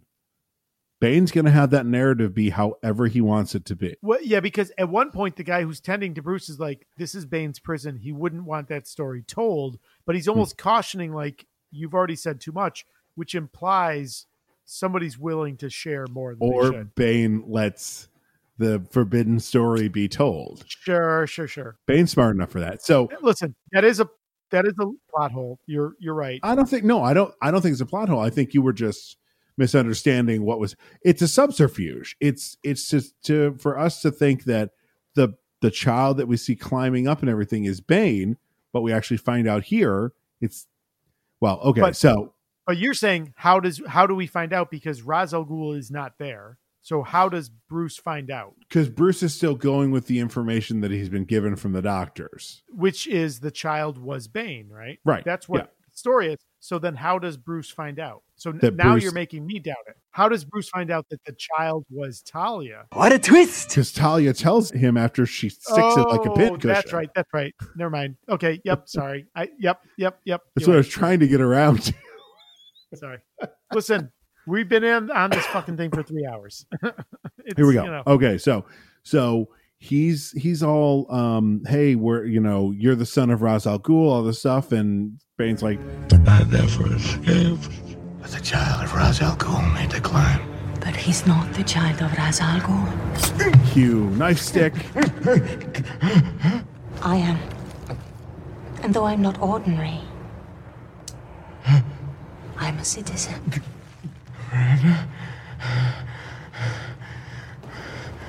Why? Talia. Not just the knife stick. She literally twists the knife. Like the cliche. Yeah. She twists the knife, but then also, like, as he tries to reach for the, did you catch when he tries to reach for the trigger and she just pushes away with the knife, like pushing harder into him? Like, gee, God. Yeah. Marion Cotillard. It's great. The name we haven't said yet is, she's wonderful as Miranda, and then she's 10 times better as Talia. So here, this is a Winter Soldier problem, because when they announced her character's name was Miranda Tate, I went, isn't that an alias that Talia al Ghul uses in the comics? So people in the Go know ahead, knew. Google Miranda Tate and watch what comes up. So the Christopher Nolan. Oh, the next one, Talia al Ghul. parentheses, Marion Cotillard. Batman So a movie. simple Yep. Google search 8 years ago would have given this away. Well, it clearly says Afghanistan right there in the opening credits, So you find out that this is Talia al Ghul, Raz's daughter. which is a beautiful circle back to the beginning. Mhm. I mean, it really is, which is pretty much ignored in the second movie, which is okay. But holy cow, the way they link it back, I thought was just wonderful. Yeah, I liked it. So Talia says to Bane, Don't kill him. I want him to feel the heat. Feel the fire of 12 million souls. You failed. she leaves. I love Bane's. We both know that I have to kill you now. So they start fighting a little again. Yeah. Bane's about to get the upper hand again. You'll just have to imagine the fire. And he is blown away by a rocket? From the Bat Pod, From the, yeah. And I so it could be love that, it could just be like a 50 cal round. Yeah. But he's dead. He's dead, and I'll say I will say it now. The worst moment in the movie. Mm-hmm. It's such an anticlimactic death to him. Yeah, and I can't. I mean, I guess. Listen, Nolan's not a superhero guy, so did he want to subvert the genre? Like, oh no, the big bad guy doesn't get this epic ending. He's just killed by a gunshot. Well, don't forget, he's not the big bad guy now. He's the heavy second. Talia's now the big bad guy, and she gets the big bad guy death. Yes, but This is the part of the movie I hate. The rest of the movie I love. Complex plot and all. I do love after she kills Bane, Catwoman getting off the bike. About the whole no guns thing. I'm not sure I feel as strongly about it as you do. Yep. Like, you don't want to kill people, fine. I'm going to have to, and you're welcome. So Blake tries to go and get people off of the bridge. Now, it was Army before. Now, why is it just Gotham PD? Or it looks like State Police. It's not Gotham PD. It's a different star. My guess is it's supposed to be like State Police. But why? Why would it be downgraded from Army to State Police? Because it's become a state matter? No, that's no, you're right. You're right. The fact that the government has been involved, they're monitoring. Yeah, it should. Yeah, that's inconsistent. I don't know if it's cop to cop rather than cop to soldier. You know, like if they wanted the dynamic of cop to cop, I don't know. I do have to point out when Blake puts his hands up. I'm a cop like you, and I'm walking out there. Please do not shoot me. Felt very of the time. Right. Again, hard to ignore. Yeah, the time absolutely. And of course, he walks forward enough. They blow the bridge. Blake is. Oh, you know why he's talking to another cop? That's the final straw. That is why Blake throws his badge off the bridge. He has had it with the system. Why is it switched? Well, because he was asking that other cop to be like basically to be brave, right? Like to trust me. We're on the same side. We got to make this work. The other cop basically slapped his hand away. And I think that was the final straw for Blake. He's like, I can't work in the system because he says institutions or system structures become shackles. Yep. Right? Like I can't work in the system. I got to go outside. Yeah. Knowing where John Blake is going at the end of this film, your second and third watch, just make him fucking telegraph the whole movie. But don't make him another Batman. Make him Nightwing. How fucking awesome would that have been? Let him have his own spin on it. Like maybe he became Nightwing. Maybe he, his name's Robin. I mean, little not. Oh, I loved it. No, it should have been Tim, because then he would have been Tim Blake. Yeah, I'm good. Instead of Tim Drake, or make it Richard Blake. Yeah. Make him. Yeah. Blake, I like this little moment between Blake and the father where Blake's like, hey, Father, let's get everyone back on the bus, okay? Go, back on the bus. There's nowhere to go. What are you doing? Protection from the blast. We're going to be all right. Double time, go. It's an atom bomb. You think they need to hear that right now? You want to let them die without hope? Come on. No illusions, but he's going to make sure they at least, are going out on an uptick. Yeah. Talia gets herself in with the bomb that's been riding around in a convoy around the city, so no one can attack it. Catwoman on the Bat Pod, Batman in the Bat end up taking it down while Gordon is inside. It crashes. R.I.P. Gordon. Nope. He gets out. He's just like, well, that was crazy. Nope. Like he was just jostled around. Shouldn't do that again. With nothing to stop him. Talia. The way Marianne Cotillard has her body when she's crushed, that's really cool. That's some good physical going on from her. Yeah. So she dies. She has said that she has set off the whole thing is that they're going to try and get the bomb reattached and it will just become a fusion generator. The core. Yeah. If the core is in the reactor, it'll stabilize. If otherwise it's going to go critical, and blow. Again, it's a very complex plot. But she floods the system, which is a fail safe that they had. I do love when Lucius realizes it's getting flooded. Oh dear. What? No, that's an oh shit moment. Like, not if you're Morgan Freeman. Yeah. Not if you're shoot this motherfucker. I was literally just thinking of that. So Batman realizes the only way to do this is that he attaches it to the bat and flies it out past Gotham Harbor. If only the autopilot was working. Oh, if only. Damn it. In the scene, he kind of lets Gordon know that he's Bruce Wayne. Again, like at the beginning of the movie, Gary Oldman is a strong enough actor. We didn't need that shot after Batman says, A hero can be anyone, even a man doing something as simple and reassuring as putting a coat around a young boy's shoulders to let him know the world hadn't ended. Gary Oldman sells realizing that that's Bruce, especially because he says Bruce Wayne. We didn't need the shot from Batman Begins of child Bruce. You know what, though? But that's not for the people that are watching as closely as we are. That's for a casual viewer. That's fair. That's fair. I mean, they can't all be super fans. Like this is true. Because then we wouldn't be super fans. We would just be fans. That's right. So he takes it out over the bay. It explodes. They erect a statue in his honor because he's dead. There's a memorial for Batman, but I really like that.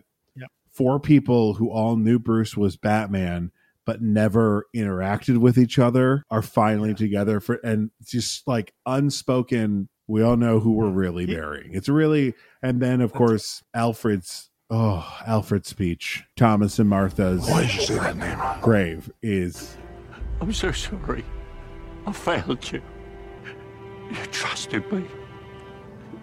And I failed you. I mean, again, look, I'm sure they said to Michael Caine, look, come in. It's a few days of work. Yeah, how long? Because again, he's not in a whole lot. I'd say maybe he worked 2 weeks tops. Sure.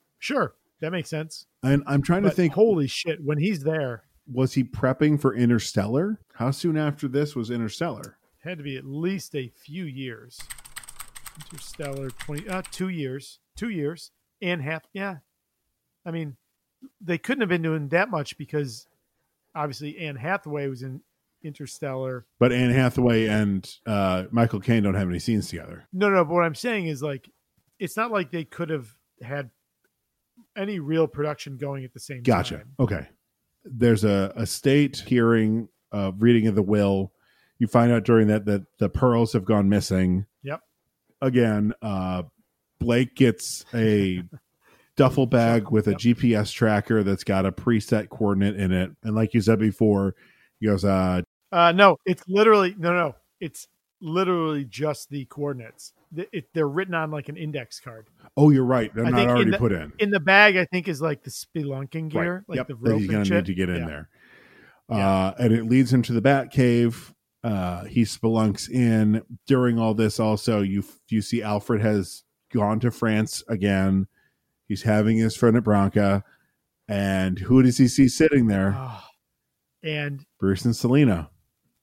So, before we finish, did Batman actually die? No, of course not. We know he didn't because as Lucius is basically soul searching. Oh, right. There's the 6 autopilot months prior, story. Bruce Wayne fixed the autopilot software. There was a patch. No. So the good news is it's the most direct ending that Christopher Nolan ever gives us. Yeah. 100%. But then there's a shot. Then when did Batman jump out of the bat? Because right before the explosion, you see Batman sitting in the bat pod or in the bat. You see a close-up of him and it's juxtaposed, but we don't see the timer in the same thing. It could have been. No, he's in the bat. He's in the prior. bat. Go back and look. He's sitting in the cockpit. No. What I'm saying is, you have no reference of when that's happening. The timer isn't next to his face. Gotcha. Okay. Nolan could be just fucking with time. That was his favorite thing to do. Which he loves to do. Last shot of the movie, Blake is in the bat cave. He's walking through the water. Part of it rises up. That's got the bat locker. Like all the bat computer and everything on it. Comes up and movie.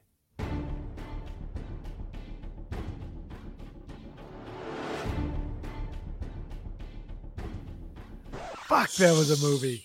So, yes, it is the most direct ending of any Christopher Nolan movie. But it is also, like I said at the beginning, a giant fuck you to Warner Brothers. Because I'm sure part of the bargain for him coming back to this goes, fine, but I'm done with Batman after this. And then he leaves this amazing cliffhanger of, oh my God, Joseph Gordon-Levitt gets to be Batman now? You know what that is? No? Okay. It's not a fuck you. He's like, I'm done telling my story. What I think he very generously said was, look, if you want to tell more stories in this universe, here's the beginning of your next chapter. But I'm done and my Batman's done. Yeah. And technically, it's, as far as I'm concerned, my Batman's done. But if you need him, Bruce comes back from France. You know what I mean? Like it's that open-ended. Bruce comes back from France, and Nightwing and Bruce team up. Yeah. So, and look, if I'm not gonna lie, I would have gone to see that movie. Yeah. Oh, I would have been really fucking excited about that movie. Man. So, Todd, we got some questions to go through. We sure do. All right. Yeah. Todd, who was the most valuable performer for you?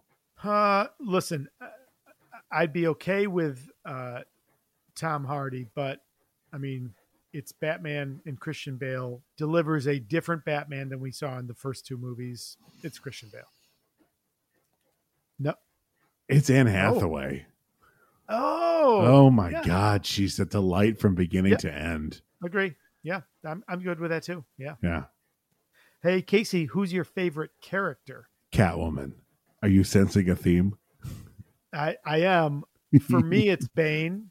The death notwithstanding, I'm fascinated by him. And I was less annoyed by this Bane. I was less annoyed. Okay. Well, I mean, the Batman and Robin Bane is an atrocity. From this Bane, from watching the movie years ago. Got it. Watching this, I was like, all right, I don't hate this as much. I'm not wild about some of the stuff that Nolan does in this movie, but I'm just like, okay, sure. Todd, what's the best scene for you? So I think it's an Alfred scene. And for me, I think it's when Alfred says in so many words, fuck you, and he leaves. And it's not like a threat. He leaves. He cannot watch Bruce do this to himself. Right. It's going along with the analogy that I said, the drug user. This is I can't watch you. Obviously, you're not going to kick these drugs. I can't watch you do this anymore. Yep. Yeah. What about you? It's Selena and Bruce at the party, because that's the moment where you see the sinister sides that's there that Selena thinks that she has, with the whole, you better batten down the hatches, Mr. Wayne. All that is that's a great speech. Yeah. And that was in the original trailer. And I was like, oh, Anne Hathaway, hello. Fantastic. Now, on the flip side of that, Casey, what is one scene that you would cut? I'd cut the whole thing with him having a bad knee, because it never pays off for anything. Yeah, that's true. If it's a big deal, it's taken care of so effortlessly, then why did it matter? It's taken care of with a strap. Yeah, right. Bionic strap, right? Cinches up and you're good. For me, though, it is the ending of Bane is just, he deserved a better ending. Okay, that's fair. Hey, Todd, lastly, who's the actor having the most fun for you?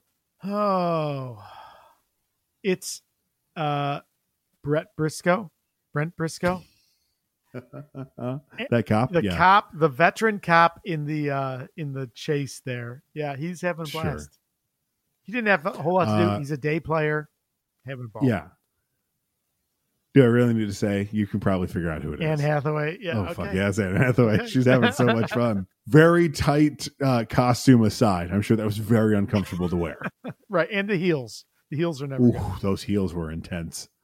So once again, the IMDb score for this movie is an 8.4 out of 10. Casey, what's your score? I was thinking about this today on my drive. I was ready to give this movie about a 7. In talking, I'm going to move it up to an 8. Okay. So a little bit less for you. For me, a little bit more. It's a 9. I got to be honest with you. But for Bane's ending, it's a phenomenal movie. All right. So 9 out of 10. All right. Dad's Breakdown. Would you watch this with your kids? No, I think what we need to start adding to Dad's Breakdown, there's a great website called Common Sense Media. Have you ever heard of it? I feel like I may have heard of it. Yes. If you watch anything on Google, if you watch anything like Google Play, it'll give you the Rotten Tomatoes score, and then there's a rating next to it, and that's Common Sense Media. Okay. This is rated 15 plus. I'd go with that, 14, 15, simply because just that one scene with Bane beating the ever-loving crap out of Batman with no music behind it brings you into a realm of realism in it that a younger child might not be able to handle as well. Yeah, that's fair. I think that's fair. I think you're more likely to run into I think a lot of kids would just be bored with the movie.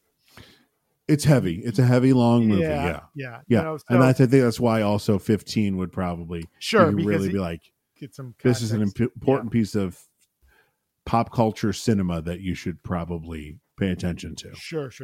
Yeah. Hey, Casey. Yeah. That was a movie. That was a movie. Hey, so we talked about at the beginning, we got a little raffle to do. Yes.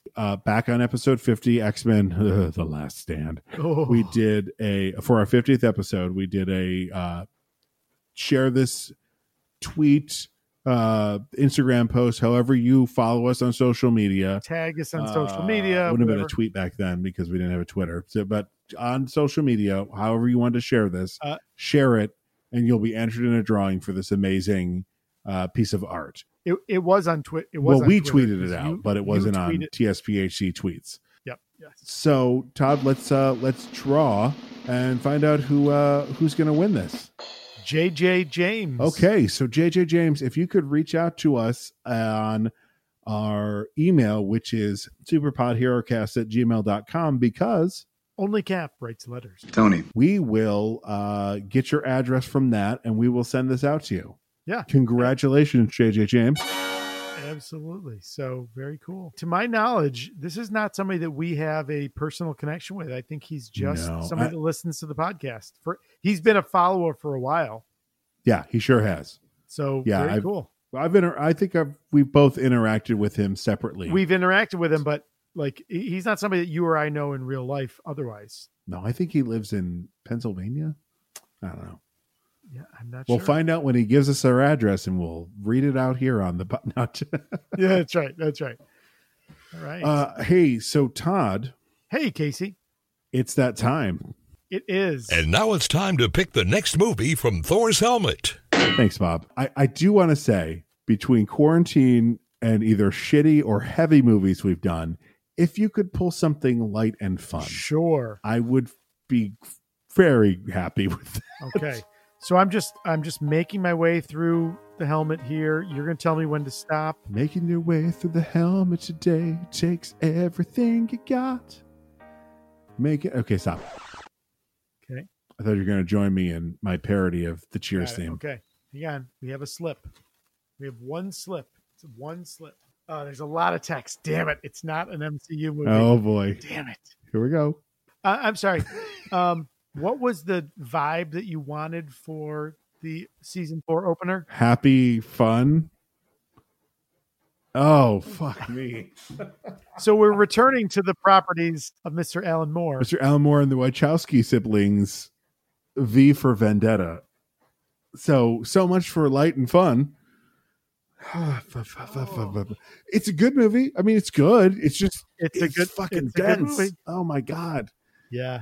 Okay. Well. So Todd, let's watch that trailer. I wish I wasn't afraid all the time, but I am.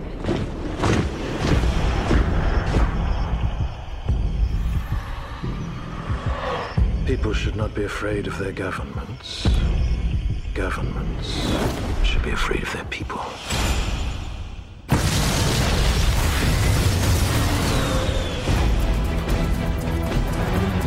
Those caught in violation of curfew will be prosecuted without leniency or exception. It's past curfew, you know.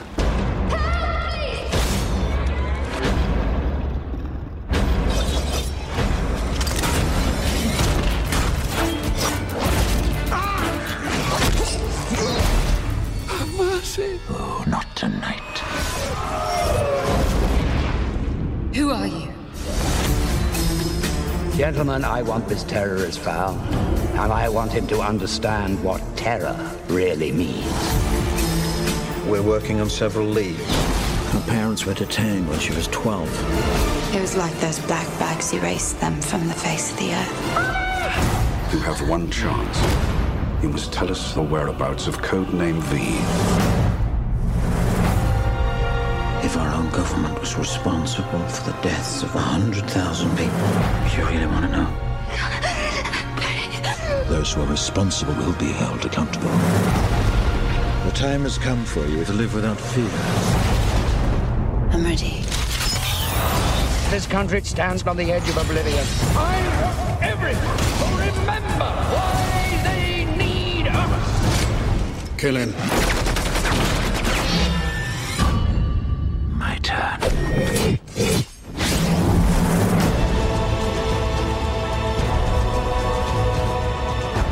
I suddenly had this feeling that everything was connected.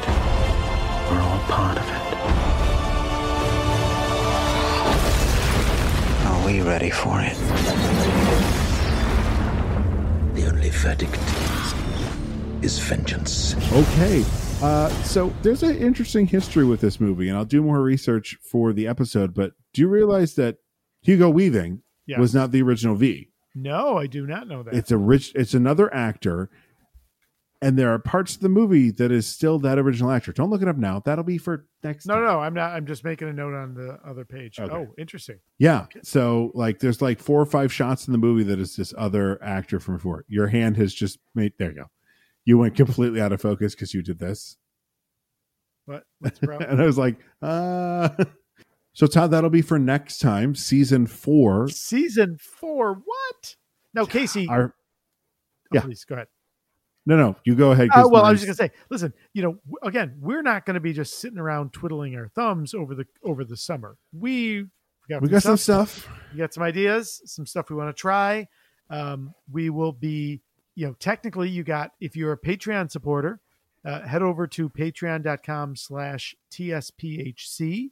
Check out our Patreon page, kick in a couple bucks, unlock the bonus episodes over there, including the final episode of our second season of Patreon, which is in the spirit of... Oh, you haven't seen that? Oh, I didn't know you were... I didn't know where I was going. I wasn't sure if you were like the spirit of Burt Reynolds, the spirit of Hal Needham. That's right. So we're going to be watching the movie Hooper to close out that season on Patreon. A little peek behind the curtain. We have not... Well, you have, but I have not yet watched Hooper, nor have we recorded that episode. No, we have not. But Will Casey like the movie? Will he be mad at Todd about it and end the podcast? Only time will tell. That's right. Todd, as we close out our 3rd season, yes, we have one more piece of housekeeping to take care of. The wonderful, legendary voice of Syracuse radio for literally decades. Mr. Bob Brown has been the voice of the moderator for our podcast. Yeah. Keeping us in line. Yeah, he has. What we're going to do is we're going to retire him. So Bob is going to become podcast moderator emeritus. Yes. For us. Thank you, Bob, for these past 3 years of keeping us in line and on target at times. A good friend of ours personally and a good friend of the podcast. Yes. And also helping, at least, I don't know if you ever used it, but if we go too far afield, using the move it along, guys, to get us back on track 100%. In a quick way. That's right. So thank you, Bob, for that. We got a fun little different thing we're going to do that we're not going to say now, but I think everyone's going to really enjoy it. You'll have to come back season 4. While we're, handing out gratitude, we should also, we're not retiring him, but another bit of gratitude. We've got the wonderful Kevin MacLeod puts out a variety of music royalty free at his website, which is incompetech.com. We've taken his song from day one, the song Take a Chance, to use as our theme song. So thank you. If you want to follow me on Instagram or Twitter, my handle for Twitter is not Ryan Casey. My handle for Instagram is not .Ryan Casey. Go find me in all those social places. I have a blog that I write about a variety of topics, both geeky and non.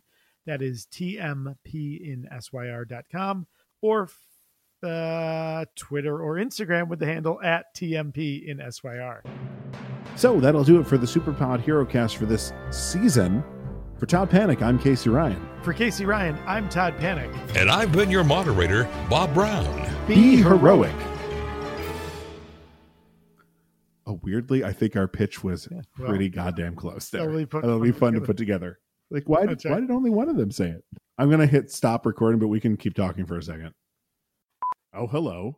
Hello. Oh, wait, that was a weird one. That sounded so odd. a little hello. Hello. Hey, lady. We're going to take a break over the summer. We'll be doing some stuff behind the scenes to be ready for our season 4 finale. But you don't have to wait for us to come back. Over the summer, go check out Branching Out Bottle Shop. You said season 4 finale. Yep. You meant season 4 premiere. Hey, quick question, aside. So I see the waveforms on your audio. Mine looks totally flat. Are you seeing waveforms? I'm seeing okay, yours. all right. Just want to make sure when we're you just recording. talked. Okay. Yeah, it's still Okay, there. no problem. Here, go like this. Yep, there it is. So small. Oh, man. Yeah. Okay. Well, sometimes it's not about the size. Son of a bitch. All right. It's about the content. Everyone's gone to bed, so I had to close up the garage and take care of the dog and the garbage. And sorry, it's like, oh, sweet PL. I'm trying to pop. It was the scene from Galaxy Quest. Mother, I cannot express the importance of. We'll get there. Will we though? We're at 2:14. I want to point out. Yeah, we'll get to it. All right. We're not actually at 2:14. We're actually like at around 1:50 because there's about 20 minutes of extra stuff at the beginning, and then you walked away. Okay, that's fair. So we're good. Okay. We're good. Right. Don't worry. Right. I'll make it a nice tight 4 hours. Yeah. Don't worry.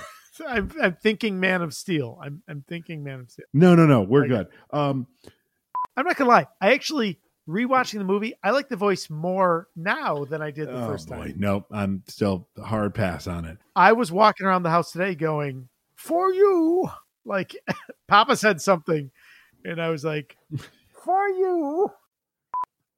I failed you. I failed you. Yeah. I'm sorry. We're gonna do the same thing. Like you do it, then I'll do it, and then it's easier to match. Damn it! I had such a nice lead up there. It's ruined now. Sorry. I totally ruined it. Podcast. Over. Fucking with my chi. Your chai? Are we ever gonna do swordfish? No. That's where I get that from. When he's golfing and she comes in, he goes, "You mind? You're fucking with my chi." I'm like, you're nice.